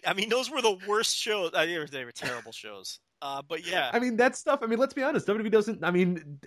I'm sure there's reservations there of that sort of, the quality of the stuff kind of sucks. Like, do they really want that on their network? Even if it's on another tier, I think there's that fear that, Joe Wrestling fan stumbles upon it and goes, what the hell is this? It looks like crap. I'm out of here. I'm not going to watch that. And that's a fear that they have, I think, to an extent. I don't know how big of a deal that is. And I think you can sort of push it off to a certain part of the network where people won't kind of jump in and won't really do it. But I think more than anything, it's just a huge undertaking to do that. And why not see? Well, you're putting it on the higher tiers was the plan. Right. But still, and it's like, but you're right, and they remaster everything that they put on there. Believe it or not, some of that early ECW is remastered footage. It's amazing. But yeah, so you're right. Some of it. Look, the bottom line is this: I'm not sure, even with elevated tiers to make up the difference, that it would have been advantageous to them financially to go out and buy all these libraries, because I'm really not sure these libraries are popular enough to where they're going to get enough return on their investment for them. At least not for something like now. See, there's another advantage to having WWN on the network, though, because that's where you're getting your next wave of stars and your next wave of wrestlers. So you're exposing them to your audience before they're even part of your company, and hopefully they're getting over. But you also have to remember that the big man in charge of that company is always weird about stuff like that. He wants to get people over his way. So to him, where me and you would say logically, and maybe even someone like Triple H would say logically, isn't it a good idea to get Fred Yehi on our network now, since he's going to be or Matt Riddle or whoever, okay? Wouldn't it be a good idea to get him on our network now, expose him to our fans, let him get a bit of a following, let him get over now a little bit, okay? And then when we bring him on, he'll be a known commodity. See, that makes sense to me, you, Triple H, and whoever. Someone like Vince McMahon, I could easily see him thinking that's a negative. Yeah. I don't want my fans seeing Matt Riddle right now. I want my fans seeing after Matt Riddle I mold him when I present Matt Riddle the way I want to present him. Mm-hmm. I don't want that other Matt Riddle in, because that's the way he's done it for years. That was a major frustration among hardcore fans for years when he would bring in guys from territories or from WCW and completely change them and fit them in his. I'm not telling anybody nothing they don't know. They know the point I'm making here. So. Even that advantage to where, okay, maybe investing in WWN and putting them on the network, even though we know it'll be kind of a money loser from a financial perspective. It'll have advantages in other ways. I'm not sure the guy in charge sees it that way. Sure, yeah, like a prospect thing. We see that in sports now. It's kind of growing ever so much. MLB prospects, people are way into that now. So they're showing minor league games on TV, and they're showing the draft live. NBA, D League is showing their stuff. And to us, there's a subset of nerdy fans that really enjoy that, of seeing the next crop of guys. But yeah, wrestling, that yes, it makes sense on its face that would be a thing, that would be an asset. But again, yeah, you're talking about the big guy there. That's not the way he does business, and he never has done business, and he's not going to do business that way. I mean, look at Monday Night Raw for evidence that he doesn't do business that way. So look at what he's done to Kevin Owens and Bayley. Bayley got a boring chant this Monday. She was in a segment and there was a boring chant. Can you imagine NXT Bayley? I mean, even within his own company, he doesn't keep the things around. Excellent point. I mean, God, you just nailed it. I mean, TJ Perkins, how we led off the show with TJ Perkins about a month and a half ago how great did he look coming out of that Cruiserweight Classic final? That guy looked like a next major star. He goes to Raw, and this whole video game thing has completely sucked all of the juice out of him. Oh, don't have a cow, man. Come on. It's embarrassing. Slow down. It's so embarrassing. Press reset, dude. I mean, what is going on with TJ Perkins? And the best part is, okay, so we look at the Cruiserweight Classic, and so what led to it or whatever. TJ Perkins plays subtle, heel. And that's kind of what really propels him up and gives him a little bit more of an edge. And Brian Kendrick is the super uber baby face that's doing this for his life. And when they come to the main roster, TJ Perkins is a video game loving nerd and geek Bart Simpson cosplay thing. And Brian Kendrick's a mega heel that's kind of a dickhead. You know what I mean? Like, it's not even, they did months ago. This is a month and a half ago, 2 months ago. They had these stories, right? In their own company, like you said. I mean, you couldn't have said it any better. Forget people from outside the company, And you think he's going to have Matt Riddell be the exact same way he was in WWN and go, oh, tell them to watch him on Evolve 71. No, they're not going to do that. He might, but the point is he wants to exploit. He doesn't, it's almost as if he resents NXT in a way. And by the way that they can't even care. I mean, what did you need? Did TJ Perkins not get over on his own in that Cruiserweight Classic, like to a tremendous degree? It's amazing. And you're right. They completely flipped those things around. And now he's got like this childlike he's like 2 years younger than Brian Kendrick. That's the other thing. Like, they're not even like these are both men in their 30s. I mean, it's like, it's not even like they're basically. Does TJ Perkins even play video games? I'll be honest. I followed that guy for many years on Twitter. Does he play that many video games? I think he is a video game player. Is he? Okay. I think he is. He's legitimate. And I think that may. But does he only play games from 1984? Because that's what Vince thinks. Like, Vince doesn't know that any game. Like, he thinks every video game is Nintendo, and that's why. He really does, because what games these days do you get an extra life? I mean, it's like extra lives and continues and game over, dude, and press reset. Like, none of these things exist in modern video games. None of these things exist. You get extra lives in No Man's Sky. Does that happen? In your mind, does FloSlam have a business model, or do you think FloSlam is going to be competitive in a year's time? Are we going to be, talking about FloSlam being a successful company, or do you think it might go by the wayside? Well, let's think about who would pay $20 a month.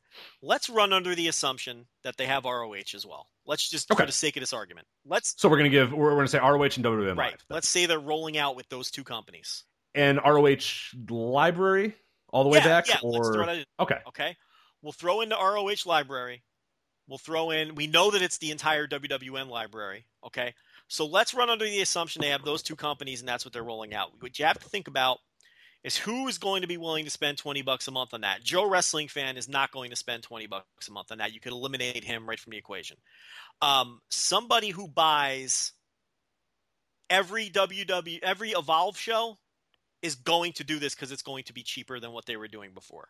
That person is going to buy this. If you're an ROH fan who buys every ROH pay-per-view and selectively chooses the random-ass house shows that look enticing to you on the current ROH video-on-demand service, you're going to buy this because it's going to be cheaper for you. Now, let me talk about me, and then I'm going to pose the same question to you. I have WWE Network and New Japan World on auto pay, and if they exist, I'm going to pay for them. That's where I stand with those two services. So I'm already paying about $20 a month, give or take a couple bucks depending on exchange rates, for two wrestling services. I occasionally pay for other wrestling services if I want to watch a show or two somewhere, whether it be your demand progresses, your whatever the case may be. I will buy them for a month at a time. I'll take advantage of specials or whatnot. But WWE Network and New Japan World auto pay, if they exist, for as long as they exist, I'm going to be paying for them because I get my money back tenfold from both of those services. Am I someone who's going to pay $20 a month for WWN Live and ROH, being a big enough wrestling fan where I have a 3-hour wrestling podcast, own a wrestling website, an enormous part of my life is wrestling? Rich, I can tell you, I don't think I'm buying this thing. I buy the occasional Evolve show. I buy the occasional Ring of Honor show. I don't think, and I'll tell you, the WWN library is very enticing to me. I would love to be able to go back and watch Dragon Gate USA start to finish. I would love to go back and watch early Evolve. Full Impact Pro, Shine, no interest. I probably wouldn't watch that stuff if I paid for the service. I'll be completely honest. If I buy the service and there's an FIP show, I'm probably not going to watch it unless I have absolutely nothing to do. Right, and even then I might try to find something else to do. And that's nothing on FIP, but I've just watched so much wrestling this week that I really don't feel like filling another 3 hours of my life with Full Impact Pro. So I am right on the brink of wrestling burnout as it is, between all the wrestling that I want to keep up with, the wrestling I have to keep up with for the show. I don't need to add dusty ass indies like FIP to the I just can't do it anymore. It's overload. I probably wouldn't even watch it. So I don't know, Rich. I don't think I'm going to buy this thing, and that is where I'm concerned. Because if Joe Lanza is looking at this and going, I don't know. I don't think I'm into this. There's a lot of people like me who are super hardcore wrestling fans who are probably thinking the same thing. And there's a lot of people who aren't quite as hardcore as me who I have to presume aren't buying it either. Where do you stand? I'm of the mindset that, assuming that we get the entire Ring of Honor back catalog, and we get, of course, the entire WWN Live catalog, which we know are the back catalog of WWN Live. With those two things in mind, I think initially when that comes out, and if it rolls out and immediately here's all the Ring of Honor stuff, here's the entire Ring of Honor tape library as far back as 2002 or whatever, I'm absolutely paying the $20 for a few months. I don't know that I'm keeping it, though. I think that's the biggest thing that gets me is, as much as I enjoy WWN Live and I enjoy Evolve or whatever, what I've been doing lately and what I'm kind of happy with doing is letting other people buy the show. I don't watch the shows live all that often. If Fridays and Saturdays, I'm rarely, if ever, just like ready to sit at my house and on my couch and watch wrestling. In the winter, a little bit of a different story. I'll do it a few more times. But during the summer and the spring and even a little bit, in the fall, I just don't do that. What I will do, though, is on a Sunday or whatever, if somebody says, hey, Evolve 71 was great, you should definitely watch it, I will go and buy that show. But I don't watch every single Evolve show. I will pick and choose if one is hyped. If there's a match on something that someone says, you absolutely have to watch this, it's a must-watch match, then I will go, and then I will watch it. So you're not spending $20 a month currently on WWN plus ROH? No, I'm maybe spending $14 on certain months. WrestleMania weekend is one where I spend, $50 or whatever the hell it is to buy all the WWE Live stuff. Sure. I mean, that's absolutely no. There's going to be pick and choose months, and I think that's going to be the biggest thing. Whereas WWE Network, like you said, I'm on the auto pay. New Japan World, I'm on the auto pay. That's the thing that I just know if on any given day that I'm going to turn that on and I'm going to use it and I'm going to get some value out of it if I want. On every Sunday that there's a WWE pay-per-view, running this website, I'm going to watch it. And even if I wasn't running this website, it's still, that's kind of the part of my life is watching, WWE pay-per-views on Sundays or whatever. New Japan World, the same deal. I would be watching that every week. I don't get into the catalog of New Japan World as much as I probably should, but the live shows enough, pay for that, more than enough. Watching a Wrestle Kingdom, watching a Power Struggle, that sort of stuff. That more than enough pays for it. This one, the flow, it's going to depend on the guys they get. Hold on, I'll let you finish. But same situation, because previously on Ustream, we were paying $20-$25 for those New Japan shows. Yeah, right. So when New Japan World got rolled out, it became a money saver to invest in New Japan World, and the video library is just a bonus. But yeah, go ahead. Absolutely, and that's so. My standpoint is, the live stuff Yeah, that would be cool, but I don't know that it's that much of a value for me. I'm a person that will pick and choose. I do that with Ring of Honor shows as well. I don't watch every single Ring of Honor show. We try to watch and we try to cover as many of them as we can, but for me, it's really going to be that tape library. And the problem that always comes with those tape libraries is, remember when WWE Network rolled out and people were going nuts, discovering new stuff. I found this. Halloween Havoc 90 this. Watch this. Oh my God, Beach Bash, 92. Let's watch this. Let's do this together. Oh my God, the Saturday Night's on here. Oh my God, all these things were on there. And every time they add something new, people go nuts for it for about a week. And then it dies out and then nobody talks about it. How many people are talking about the 605 shows anymore? Remember when that was just the fucking craze of the week? It was nuts. People were going absolutely apeshit. We had an entire, half of our show was devoted to you and I watching those 605s in row, of watching them and talking about them and reacting to them or whatever. And I'll be honest, I haven't watched one of those in months. I will still from time to time jump into that catalog and turn something on if I'm working on something or if I'm about to fall asleep or whatever. I'll throw some random thing on. I'll watch some random match. I'll do that sort of stuff. That's it, but it's not sustainable. It's not something that I'm going to pay $20 a month for. I pay the $99 for the network, for the live pay-per-views, for that sort of stuff. Again, like New Japan World, the archive is a bonus. That's what it's going to be for me, is I think that initially I'm going to go, awesome, $20, I will watch a lot of these old Dragon Gate USA shows. I'll watch a lot of these old Evolve shows. I'll watch tons of old Ring of Honor, but it's going to come a point where, I'm going to get sick of that. And then is there enough value in the live shows? And I don't know that there is. And that's going to be the thing for me, is that I might just be a case-by-case person. I might be someone that in a given month, if there was a ton of really good Evolve shows or whatever, I'll buy it that month. But it's not going to be this autopay thing that I'm going to be happy with $20 every single month being taken out of my check. And that's not, I don't know it's necessarily a price point thing, because I've seen a lot of people mention that. I understand why it's a little bit more expensive than WWE Network. I understand why it's a little bit more expensive than New Japan World, because these are smaller companies.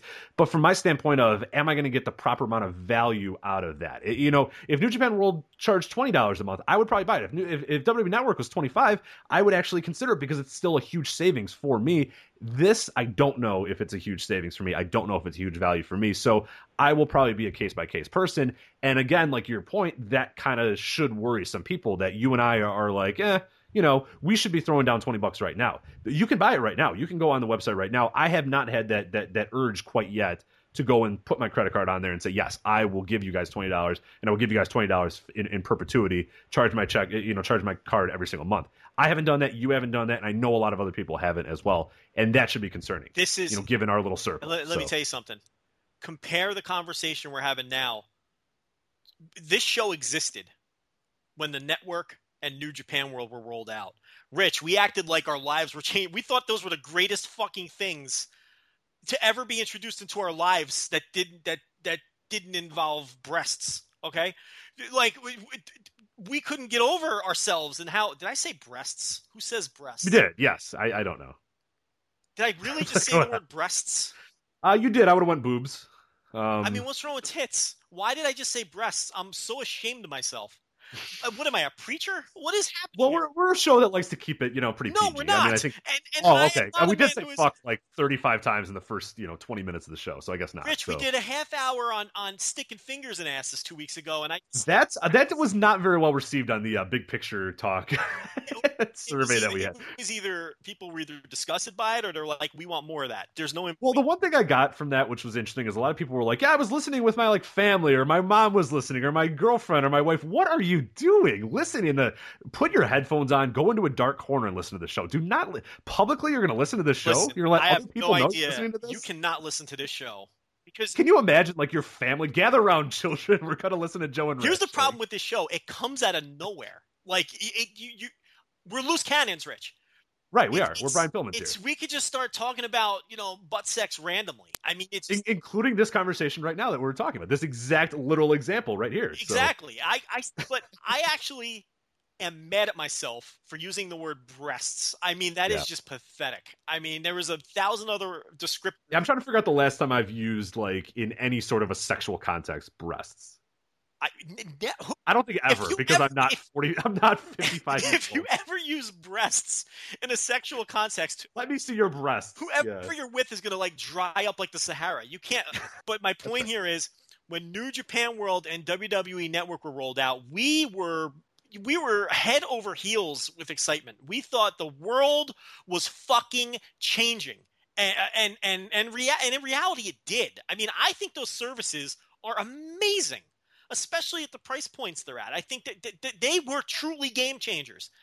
This is not giving me that feeling. I don't feel like this is a game-changing service. Now, I'll tell you this, though. I think the $20 price point seems high now, but I think what their business plan is, look, they only have one company officially on board. I think what their plan is, look, it's 20 now. We get that people think it's a little expensive, but 6 months from now, when you're getting the entire WWN library and all of their live shows, the entire Ring of Honor library and all of their live shows, the entire Progress library and all of their live shows, every live CMLL show. I'm just throwing companies out there now. Every Rev Pro show in their entire library, in addition to AAW, Inspire Pro Wrestling, CZW, the second tier ones as filler. Okay. Then the price point will at $20. Now you're going, oh, now wait a minute. Now we're talking a bargain, because now I'm getting 6 major league big time promotions and a half a dozen secondary promotions that, hey, if I'm paying for them, I might as well take a peek at them. Okay. Then I think that's something that I would strongly consider buying. Out of the gate, though, with just WWN and even assuming ROH, I don't know, man. This is not something I'm jumping in with 2 feet. I think For me, I think included all those other companies that I just named. Yeah, exactly. I think that changes it a little bit for me. I think the big thing for me would be that Ring of Honor library, and if and when they do announce, hey, and I say if because they might say, hey, we're going to have every live show and every Ring of Honor show from 2010 on or whatever. They could realistically say that's our limit. We're not going to go all the way back to 2002. If they say we have every show, every major event, everything from 2002 until the present, that's going to change a little bit for me because I will be way more excited because that's the Ring of Honor that I know and love. That's a Ring of Honor that I've always wanted to go back and really rewatch, really go back and really study and do that sort of stuff because I haven't really had the opportunity to do that. I have some DVDs here and there, but to just sit down and binge watch all of 2006 Ring of Honor, you know what I mean? Like stuff like that that'd be fun for me. So I think I would get an initial buzz from that specifically, but I just don't know how sustainable that would be. But like you're saying, I have no issue with the price point. That's not a problem for me. I can see others doing it, but for me, it's not an issue. But yeah, it does look a little weird now that it's only WWE Live, but we do know that more are going to be on there and more is going to happen. But I'm still, I'm not as I don't think as they have. excited I don't as think I they have been. the balls to charge $20 a month for WWN Live. I think that's a set price point. I don't think it's going up. I think the more content they add, the better the value gets. But you made the point of burnout on old content, right? Where people are gung-ho about old content for a couple weeks and then they stop watching it. I have another point to add on to that, though, Rich. You say that you'd be super excited about the ROH. Now it becomes a thing, though, with all of these services. Where is the time to get your money's worth out of it? When does a Rich Craich have time to plop down in front of his computer and watch a 2003 ROH show when he has all of this other? It also becomes a time issue. There's only so many hours in the day. So, not only do people get burnt out quickly on older footage, because we've always been huge proponents here of it's new footage that drives the bus on these things. And that is just, it's indisputable that it's the new footage that drives the bus. You burn out on the old footage, and the fact of the matter is, you're someone who's busier than me. I don't even have the time to take advantage of these services, the libraries to their fullest. I mean, and I know that other people don't and the more services that you're paying for, and I only have 2 of them. If I had 3 or 4 of these services, there's no way I'd have time to take advantage of these back libraries. So I think they're going to run into a problem with that too. We're just, sure. As the world changes and all these and listen, we're just talking about wrestling. Right, I don't even tap 1/20th of what I want on Netflix or anything that I like on Hulu or sports too. We both watch sports. Like I barely watch the NBA already. I mean, there's been 3 days of the NBA and I've watched a few games because I've been busy doing other shit. That doesn't even count MLB. You watch every single Reds game every single year or whatever. You watch every single Rams game. Like there's competition. And oh, by the way, I work and I have a life outside of just sitting at home and watching TV. So it's becoming a competition for eyes as well. And this might be the barometer for what's the limit that people can really watch wrestling and want to pay and invest in watching wrestling and have a stock in watching and consuming wrestling. This could be it. This could be the barometer that we'll see. So I got to tell you, and we've been thinking about this for months, like we said at the beginning of the segment. To me, there were 3 key companies that would have been difference makers if they got all three, and that was Ring of Honor, PWG, and New Japan. And it looks like they're only going to get one. I really don't see WWN Live as – look, I see them as a good get. Don't get me wrong. Oh, certainly, yeah. I don't see WWN Live as a huge difference maker. Those iPay-per-views really don't – they're not – they're great. Look, Evolve shows are great, but and Gabe always puts together, for the most part, a great product, but they're not huge financial successes ever. I mean, there's not thousands of people buying these Evolve shows. Okay, it's hundreds. Let's be honest. No, they're really good shows. I think the best way to kind of describe it, especially current Evolve, is that every time you sit down and you invest in an Evolve show, you're going to probably get your money's worth. It's going to be a very good show, but it's not something that you need to cancel your Friday night plans to sit home and watch an Evolve. You know what I mean? It's not something that you're going to invite all your friends over to come watch Evolve. It's not something that you just have to drop everything and watch an Evolve show live. It's not that. WrestleMania weekend, yeah, that is a show where I think you should just drop everything and watch it because it's a fun little weekend to kind of do that. But, Evolve 72, are you really just going to say, well, hey, I'm not doing anything because Evolve 72 is happening?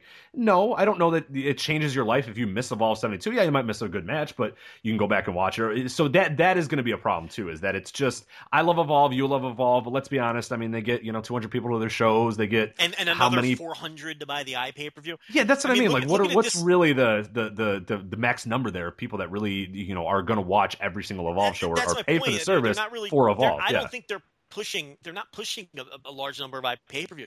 I mean, we know that 8,000 people are paying for New Japan. And we know that's not really a drop in the bucket for their business big picture, those 8,000 Western people. We know that those 8,000 Western people who are paying for New Japan World is not a huge dramatic business changing thing for them. But there's 8,000 people willing to pay for New Japan every month. Evolve's not coming close to that. They don't have 8,000 people buying their shows. No, God, no. Okay? No.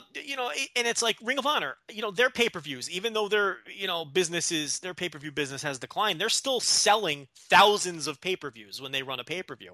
They're not selling 300 pay-per-views, which some of these, and for sure, like these Shine and FIP shows, I mean, some of these FIP shows, there's probably like 80 people buying these shows. I mean, can we be completely honest? And if that's a low number, it's not that much lower than the reality. How many people you think are plunking down the $6.99 or whatever for FIP on a Friday night? No, they run on Friday nights. I think these FIP shows. Mm-hmm. I believe you're correct. There's 100 people watching them. I really don't think WWN Live is look. To me, they weren't one of the three major. Look, to me, it was New Japan, it was Ring of Honor, and it was PWG. I think PWG, no one knows. Look, my opinion is I think PWG sells more individual DVDs and downloads of their individual shows than Evolve sells iPay-per-views. I think you'd be right. That's my opinion. I mean, the case for it is PWG has not changed their business model, so obviously it's working. Bingo. Right. is we've been screaming, why are they not doing this? Why are they not doing that for 4 or 5 years? And they don't change a damn thing. And the reason they don't change a damn thing is because it must be working for them. Yeah. And look, I think Evolve's great. Okay. I don't buy every show, but I buy a decent number of them. And I enjoy it a lot. I almost never dislike an Evolve. Yeah, it's a great product. It's great. Especially currently. It's really good right now, aside from their awful champion. But other than, it's a really, but to me, it's more of a look. These are all niche companies. Let's be honest, but they're more of a niche company than those other three, and that, to this point, is their big ticket get. Look, I'm concerned. If you're asking me right now how I think this thing is going to do, I think it's going to bomb. All right, let's talk about a show that did not bomb, Joe. Pro Wrestling Noah, Great Voyage, 2016 in Yokohama. Well, I don't know. Well, depends on your definition of. Okay, look, let's talk the business first. Let's do it. Okay, yeah. The show drew 2,100 fans. A couple weeks ago when we previewed it, I set the over/under at 1,800, and I don't remember which side each of us took. I know we took. I took the under. I took the under. I believe you took the over. And I only took the over just to spice it up and make sure that we were different. I wasn't really confident in the over, so I'm not going to claim victory. It's not fair. But yeah, it did 2,100 fans. We were very, very bearish on this show. We did that because if you would have put a gun to my head, I would have said the under. Look, now this was a significant drop from the amount of fans that they did in Yokohama in January, but as we've spoken about many times on this show, If you recall, that January Yokohama show was the show where Marufuji dropped the title to Takeshi Sugiura about a month after finally winning it from Minoru Suzuki, when the company had a little momentum going. All right, we finally beat Suzuki. Marufuji's got the belt. 4 weeks later, he's losing it right back to Suzuki Gun. And about 2 months ago on this show, I was able to kind of show a business trend pattern of business spiraling truly into the pit from that point forward. That is when, in my opinion, when the fans threw their hands for good at Pro Wrestling Noah, when Sugiura won the title back. It's been all downhill from there. So remember, this was the same building. So that's why I thought they weren't going to do well coming back to Yokohama, because these fans had to sit there and watch that horse shit booking that they got last time in January. Look, 2,100 fans, I can't call it a major win. I can't call it a major disaster.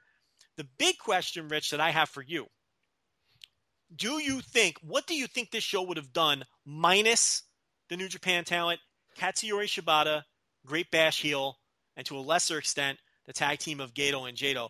Do you think this show would have done significantly lower numbers, or do you think it would have done about the same with, okay, I'll give you the scenario right here.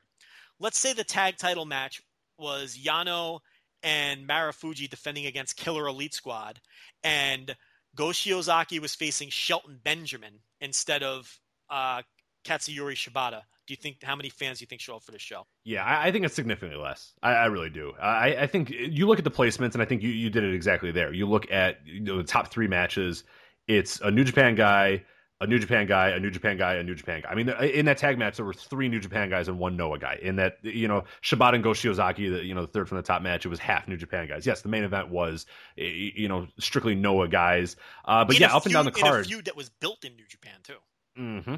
Yeah. Yeah. So that I think that's significant. I do think that you take those out and you do the scenarios like you said, and you can interchange names as Shelton Benjamin or whoever, whatever. I really do think it does significantly less, because we've seen kind of what the barometer for that Noah roster is. I don't know that they were ever going to really do much more with that roster and with that roster makeup, because the fans have been burned so many times by all the guys that they thought were the Noah saviors and all these sort of guys that would come in. So yeah, I do think significantly less. How significant, I don't know, but I do think that you have to attribute some of this to the influx of New Japan talent, and we saw it even a few weeks ago with Okada coming in. I think that's going to be, if they really want to have this business plan moving forward and they really want to keep Noah thriving, or at least, quote, thriving as they are right now, you're going to have to just keep having some New Japan guys come in, and not just your lower rung New Japan guys, and not just, an invading stable that hangs around there forever, but an influx of newer, top tier New Japan talent kind of coming in for a few shots here and there and then bouncing, if you really want to keep the attendance up, because I do think it was significant. I really do. Yeah, I'm not ready to declare whether the New Japan talent working in Noah is significantly helping business yet. We have 3 pretty good examples to look at right now. The Corgan Hall show, headlined by Kazuchika Okada. Obviously, that's a tricky one to look at. They were not doubling attendance without Okada on that show. We know that. They were going to do under 1,000 again without Okada on that show. But that's Okada. You know what I mean? That's a different scenario. So I kind of have to throw that one out. They had the show in Differ about a week ago, and they did just a shade under 400 fans. They did 300 and something fans. Kind of falls right in the middle with the Differ shows this year. It was less than the Differ shows that had title matches. It was more than the Differ shows that were just throwaway shows. I don't think the New Japan show helped that show at all. I think it was just an average attendance show for an average show. And then we had this Yokohama show where, I'm with you, I think they do draw less without those guys. I don't know if it's significantly less, though. I need more data, is what I'm saying. I need more data. And here's the thing. I think we're going to get more data. It's like I said a couple weeks ago, and I think you agreed with me. I don't think this cross-pollination of the rosters is going away. We know it's going to go until at least the Tokyo Dome. I think it's going beyond that. I think this is life now. I think this is Bushi Road life. I think this is the deal now. I really do. Especially if it continues to have and proves to have a positive impact on Noah's business, then I think if the plan is to keep Noah alive, which it appears to be, then there's no reason to not continue moving forward with it. You want to talk a little bit about the show? Because I thought it was pretty solid, at least from what I saw. But you watched the entire show, correct? Yeah, I watched the whole show, beginning to end. Correct. Okay, yeah. Give your thoughts on the top few matches. We'll get into the top matches. Or do you want to start? Let's start with the top matches. Why are we doing Daisuke Harada? In this case, let's not do Yone and Quiet Storm and Ogawa. In this case, I'll just run through them very quickly. Yeah, that's fine. And then we'll bounce to the top of the show. Yeah. Since you didn't watch them, I'll just blow through them instead of saving it for the end. I'll say this about the prelims. And when I say the prelims, I'm talking about the first 4 matches on the show before the first title match. The final 5 matches were the 4 title matches plus the Shibata-Shiozaki match, which I think we're going to spend the most time talking about. The prelims on this show were fun as hell. And what I was thinking when I was watching the 4 prelim matches on this show was the energy level of the wrestlers. There was a palpable difference because they were working in front of fans. I mean, they were working in front of 2,100 fans, and it seemed like the wrestlers were into it. I mean, you watch these Noah house shows and in front of, 200 fans, 300 fans, 400 fans if you're lucky, and these guys just sleepwalk through these matches, and they're impossible to watch. I'll tell you what, it's like this great Muhammad Yone Quiet Storm tag team, which I love. What do they call themselves? The 50 Funky what? 50 Funky something. I have no idea. I don't care. Yone and Quiet. Let me tell you something, Rich. You don't care because you skipped it. But if you didn't see 50 Funky Powers, that's what they call it. There you go. Okay. 50 Funky Powers, okay? They get in there, they do their little disco moves before the match. I mean, how can you not love them, And they're teaming with Ogawa. There was energy in that match. And those 3 guys beat Akitoshi Saito, Maybach, and Shiro Tomoyose. Tomoyose, by the way, I love that guy. And he seems like the last of the young guys from his class that they're going to give a push to. Hitoshi Kamano has gotten some level of elevation lately.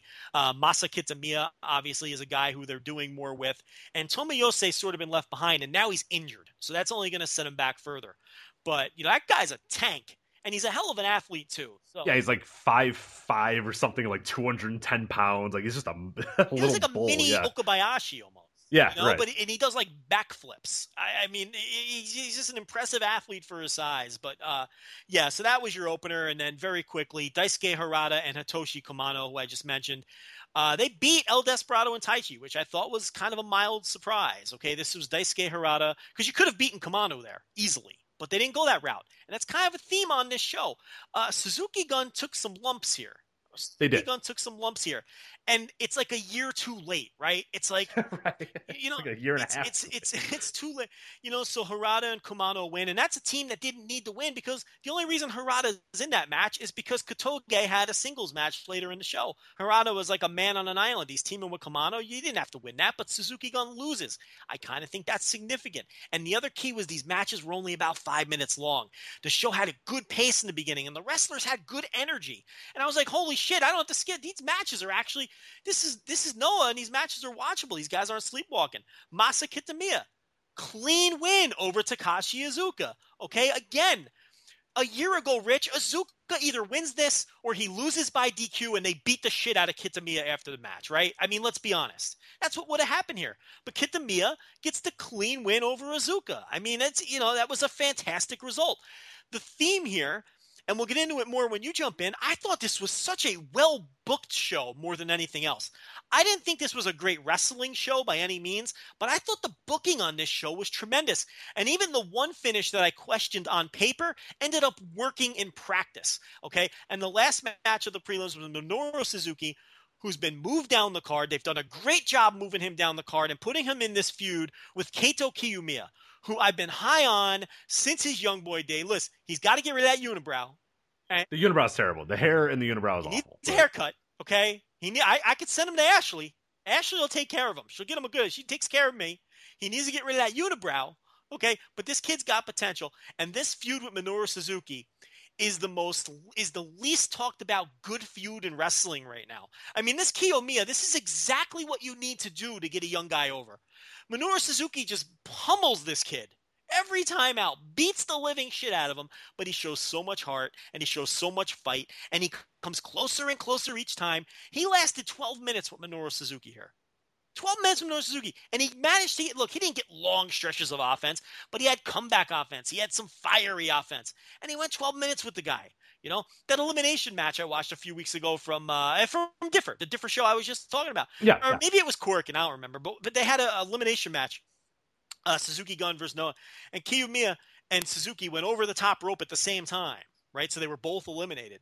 And when Kiyomiya realized that he eliminated Suzuki, even though he had eliminated himself as well, he celebrated like he just won the fucking GHC. He's Right. running around the ring with his arms up, and he's got this shit-eating grin on his face.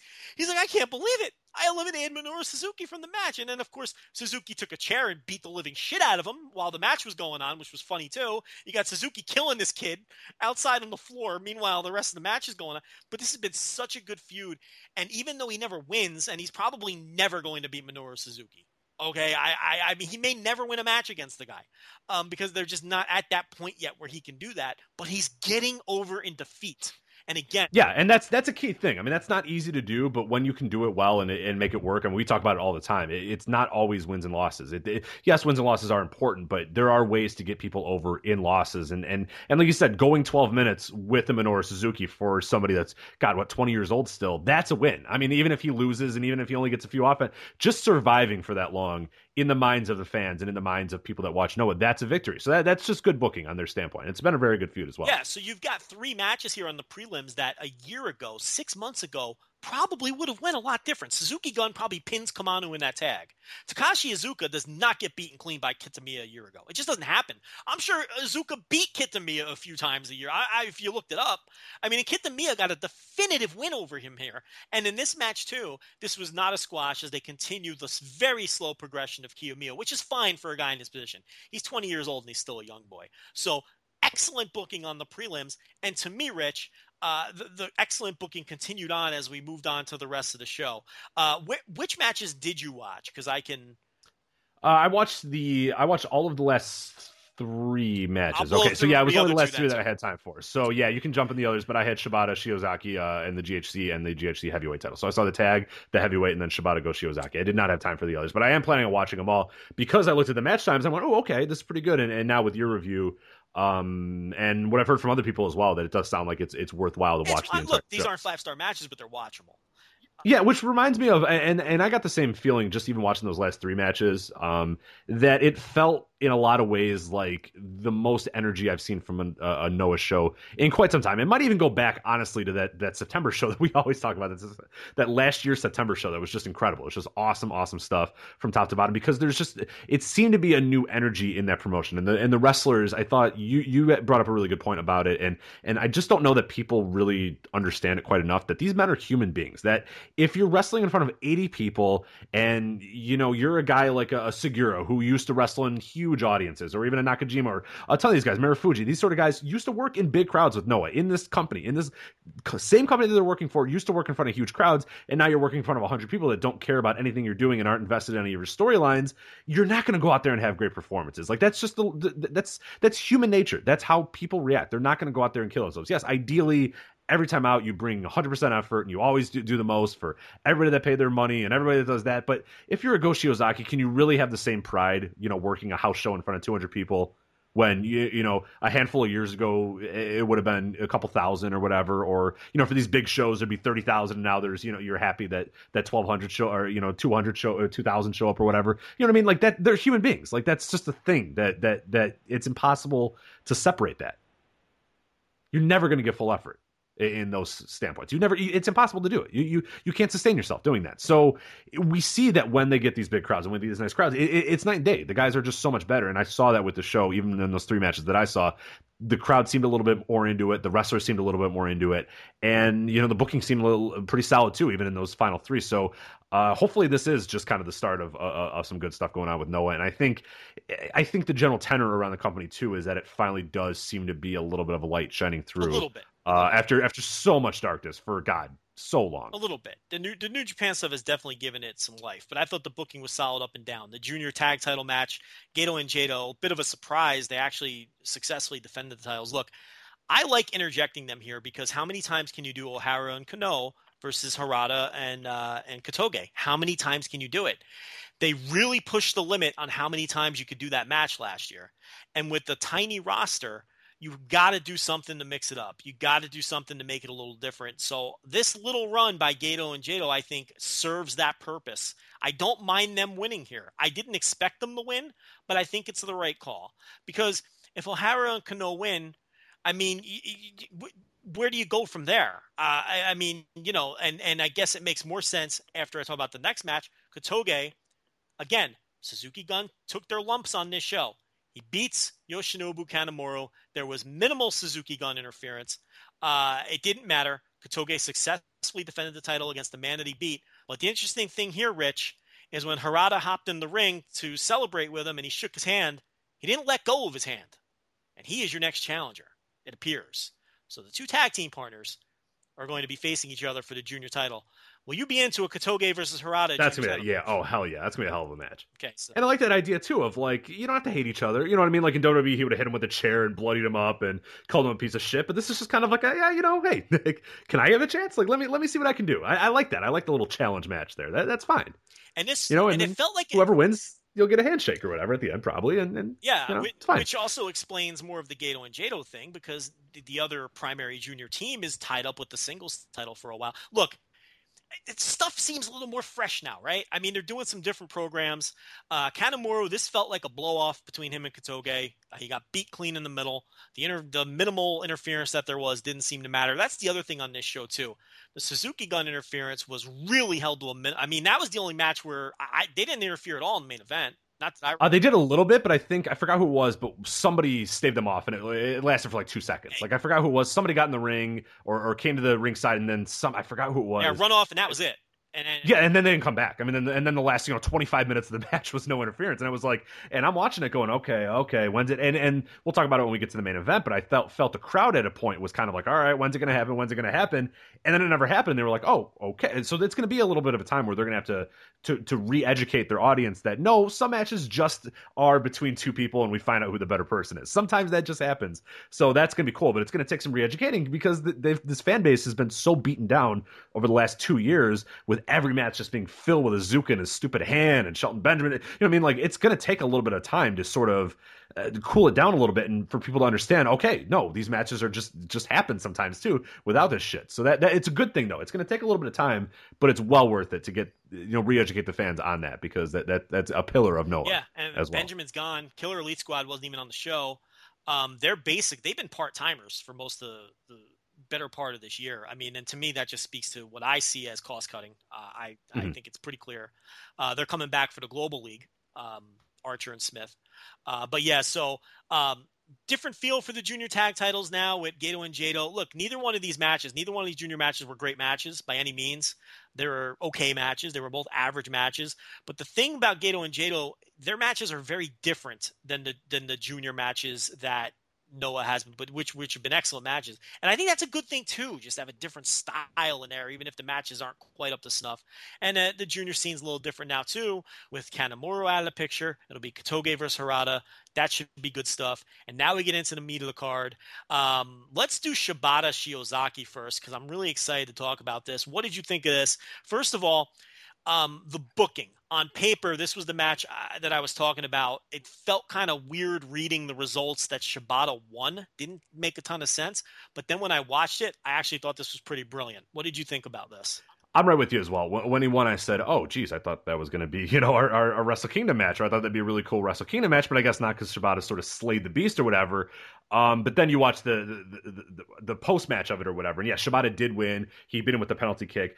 But Shiozaki was so pissed. He's clawing at the mat. Like, they have to, everybody in Noah has to drag him out of the ring because he just wants to kill Shibata. So I thought, okay, cool. And especially with the visual of like the blood running down from his nose or whatever. I mean, there was so many visuals in this match that were just incredible. Like a Katsuyori Shibata match. Like this guy, I mean, in any match that he's in, the visuals are just top notch, and it's not even intentional all the time too. Because in this match, and you alluded to it on Twitter as well, he went real high with a kick, I believe it was, and definitely busted Go Shiozaki's nose wide open. I mean, he was just bleeding profusely from the nose, and it added to the match so much because you could tell Shiozaki kind of, and he played it up a little bit too, which I'm sure was half the character and half also kind of pissed that you hit me in the fucking nose. This hurts a lot, because then Shibata came with a new sort of rage, and you could see it in his eyes that he was a little bit more mad and a little bit more upset, and it just really added to the match in a whole nother level as well. That every chop that he did, every certain comeback that he did after that point, just seemed like it had so much more tenacity to it, so much more realness to it, so much more grittiness to it because of that blood. And it's something that you can't plan for. It's not something intentional. This wasn't obviously a blade job or anything.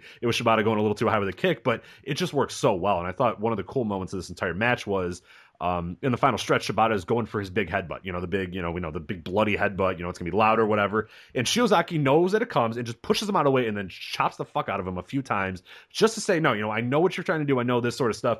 Shibata ended up, of course, hitting the sleeper and the PK. But, when it was all said and done, Shiozaki, it felt like he didn't get dominated. Even though he lost this match, it still seemed like he knew, okay, you give me one more chance against you and I'm going to beat you. I know that I'm better than you. I know that I'm going to redeem myself. And that was really the cool thing when it was all said and done, is that, the Noah guys are trying to get him out of the ring and he's just clawing at the ring. He's scratching at it. He's just screaming like he wants at Shibata. And Shibata, is on the ropes with his arms crossed, just kind of looking at him like, all right, I just beat you. So it's a cool little visual there. So yeah, obviously I was surprised that Shibata did beat him.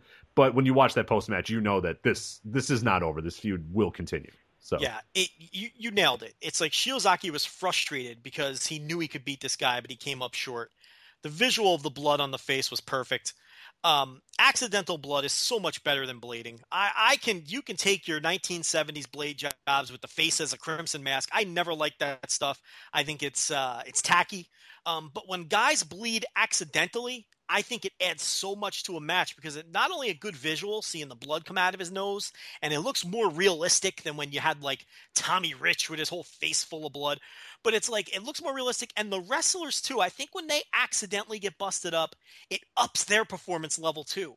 There's sort of this injection of adrenaline that they get when they get busted open the hard way, and they get more intense in the match. And it really added something here. And the post-match stuff was great. Shibata literally hand-waved him. Like, get out of here. I took care of you. And he gave him a literal hand wave. And then he sat down defiantly, Indian style with his arms crossed. And then he took those sarcastic bows to the Noah crowd, both in the ring and then when he was up on the ramp. And the whole time, Shiozaki, like you said, is just trying to get past the young boys, and he's literally clawing on the mat. He's foaming at the mouth too. He's just rabid. So, and I'll tell you, we all assumed he would just win this to set up the title match at whether Tokyo Dome or wherever else. But when you really think about it, this takes me back to the Ring of Honor CZW feud. And the main principle that they stuck to, and why that feud was so successful, and why that feud drew money, and why that feud was an aesthetic success, and why it's universally praised, is both promoters put their egos aside, and they said, if this feud is going to work, you're going to win in my building, and I'm going to win in your building, because we have to annoy each other's fans. What does Go Shiozaki do when he comes to Sumo Hall for New Japan? He comes in there, he kicks New Japan's ass, and he gets booed out of the building and he's a cocky prick. What does Shibata do when he comes to Noah? He beats Go Shiozaki, and then he gets booed out of the building because he's being a cocky prick. This is how you book interpromotional stuff. You win on the other guy's turf. That's how you build it. This is what you do. So from that perspective, we should all kind of feel dumb. I mean, this is actually the logical finish to do to keep this issue going. Rather than have Shiozaki win on his home field. They're building up heat for this, or they're attempting to build up heat for this feud with the two fan bases. And if they do face each other at the Dome, maybe it sells a couple thousand extra tickets. Who knows, from either Noah fans or just fans of pro wrestling in general who want to see a compelling finish to this compelling issue. So, again, very well booked. And the way it all went down, and a pleasant surprise. I like when wrestling surprises me. And all of this, even though I watched it spoiled, I wasn't expecting the intensity of the post-match, and it all really clicked once I watched it. The tag title match, I don't have a ton of thoughts on this. I have zero thoughts. My only thought was, is this match still going on? Yes, it is. God damn it. Please end soon. Not a very good match. Not very compelling at all. It wasn't awful, but it did not need to go 21 just a match. Minutes. Like, I just kept looking up going, oh my God, it's still going. That's Noah, man. I mean, we'll talk about that when we talk about the main event.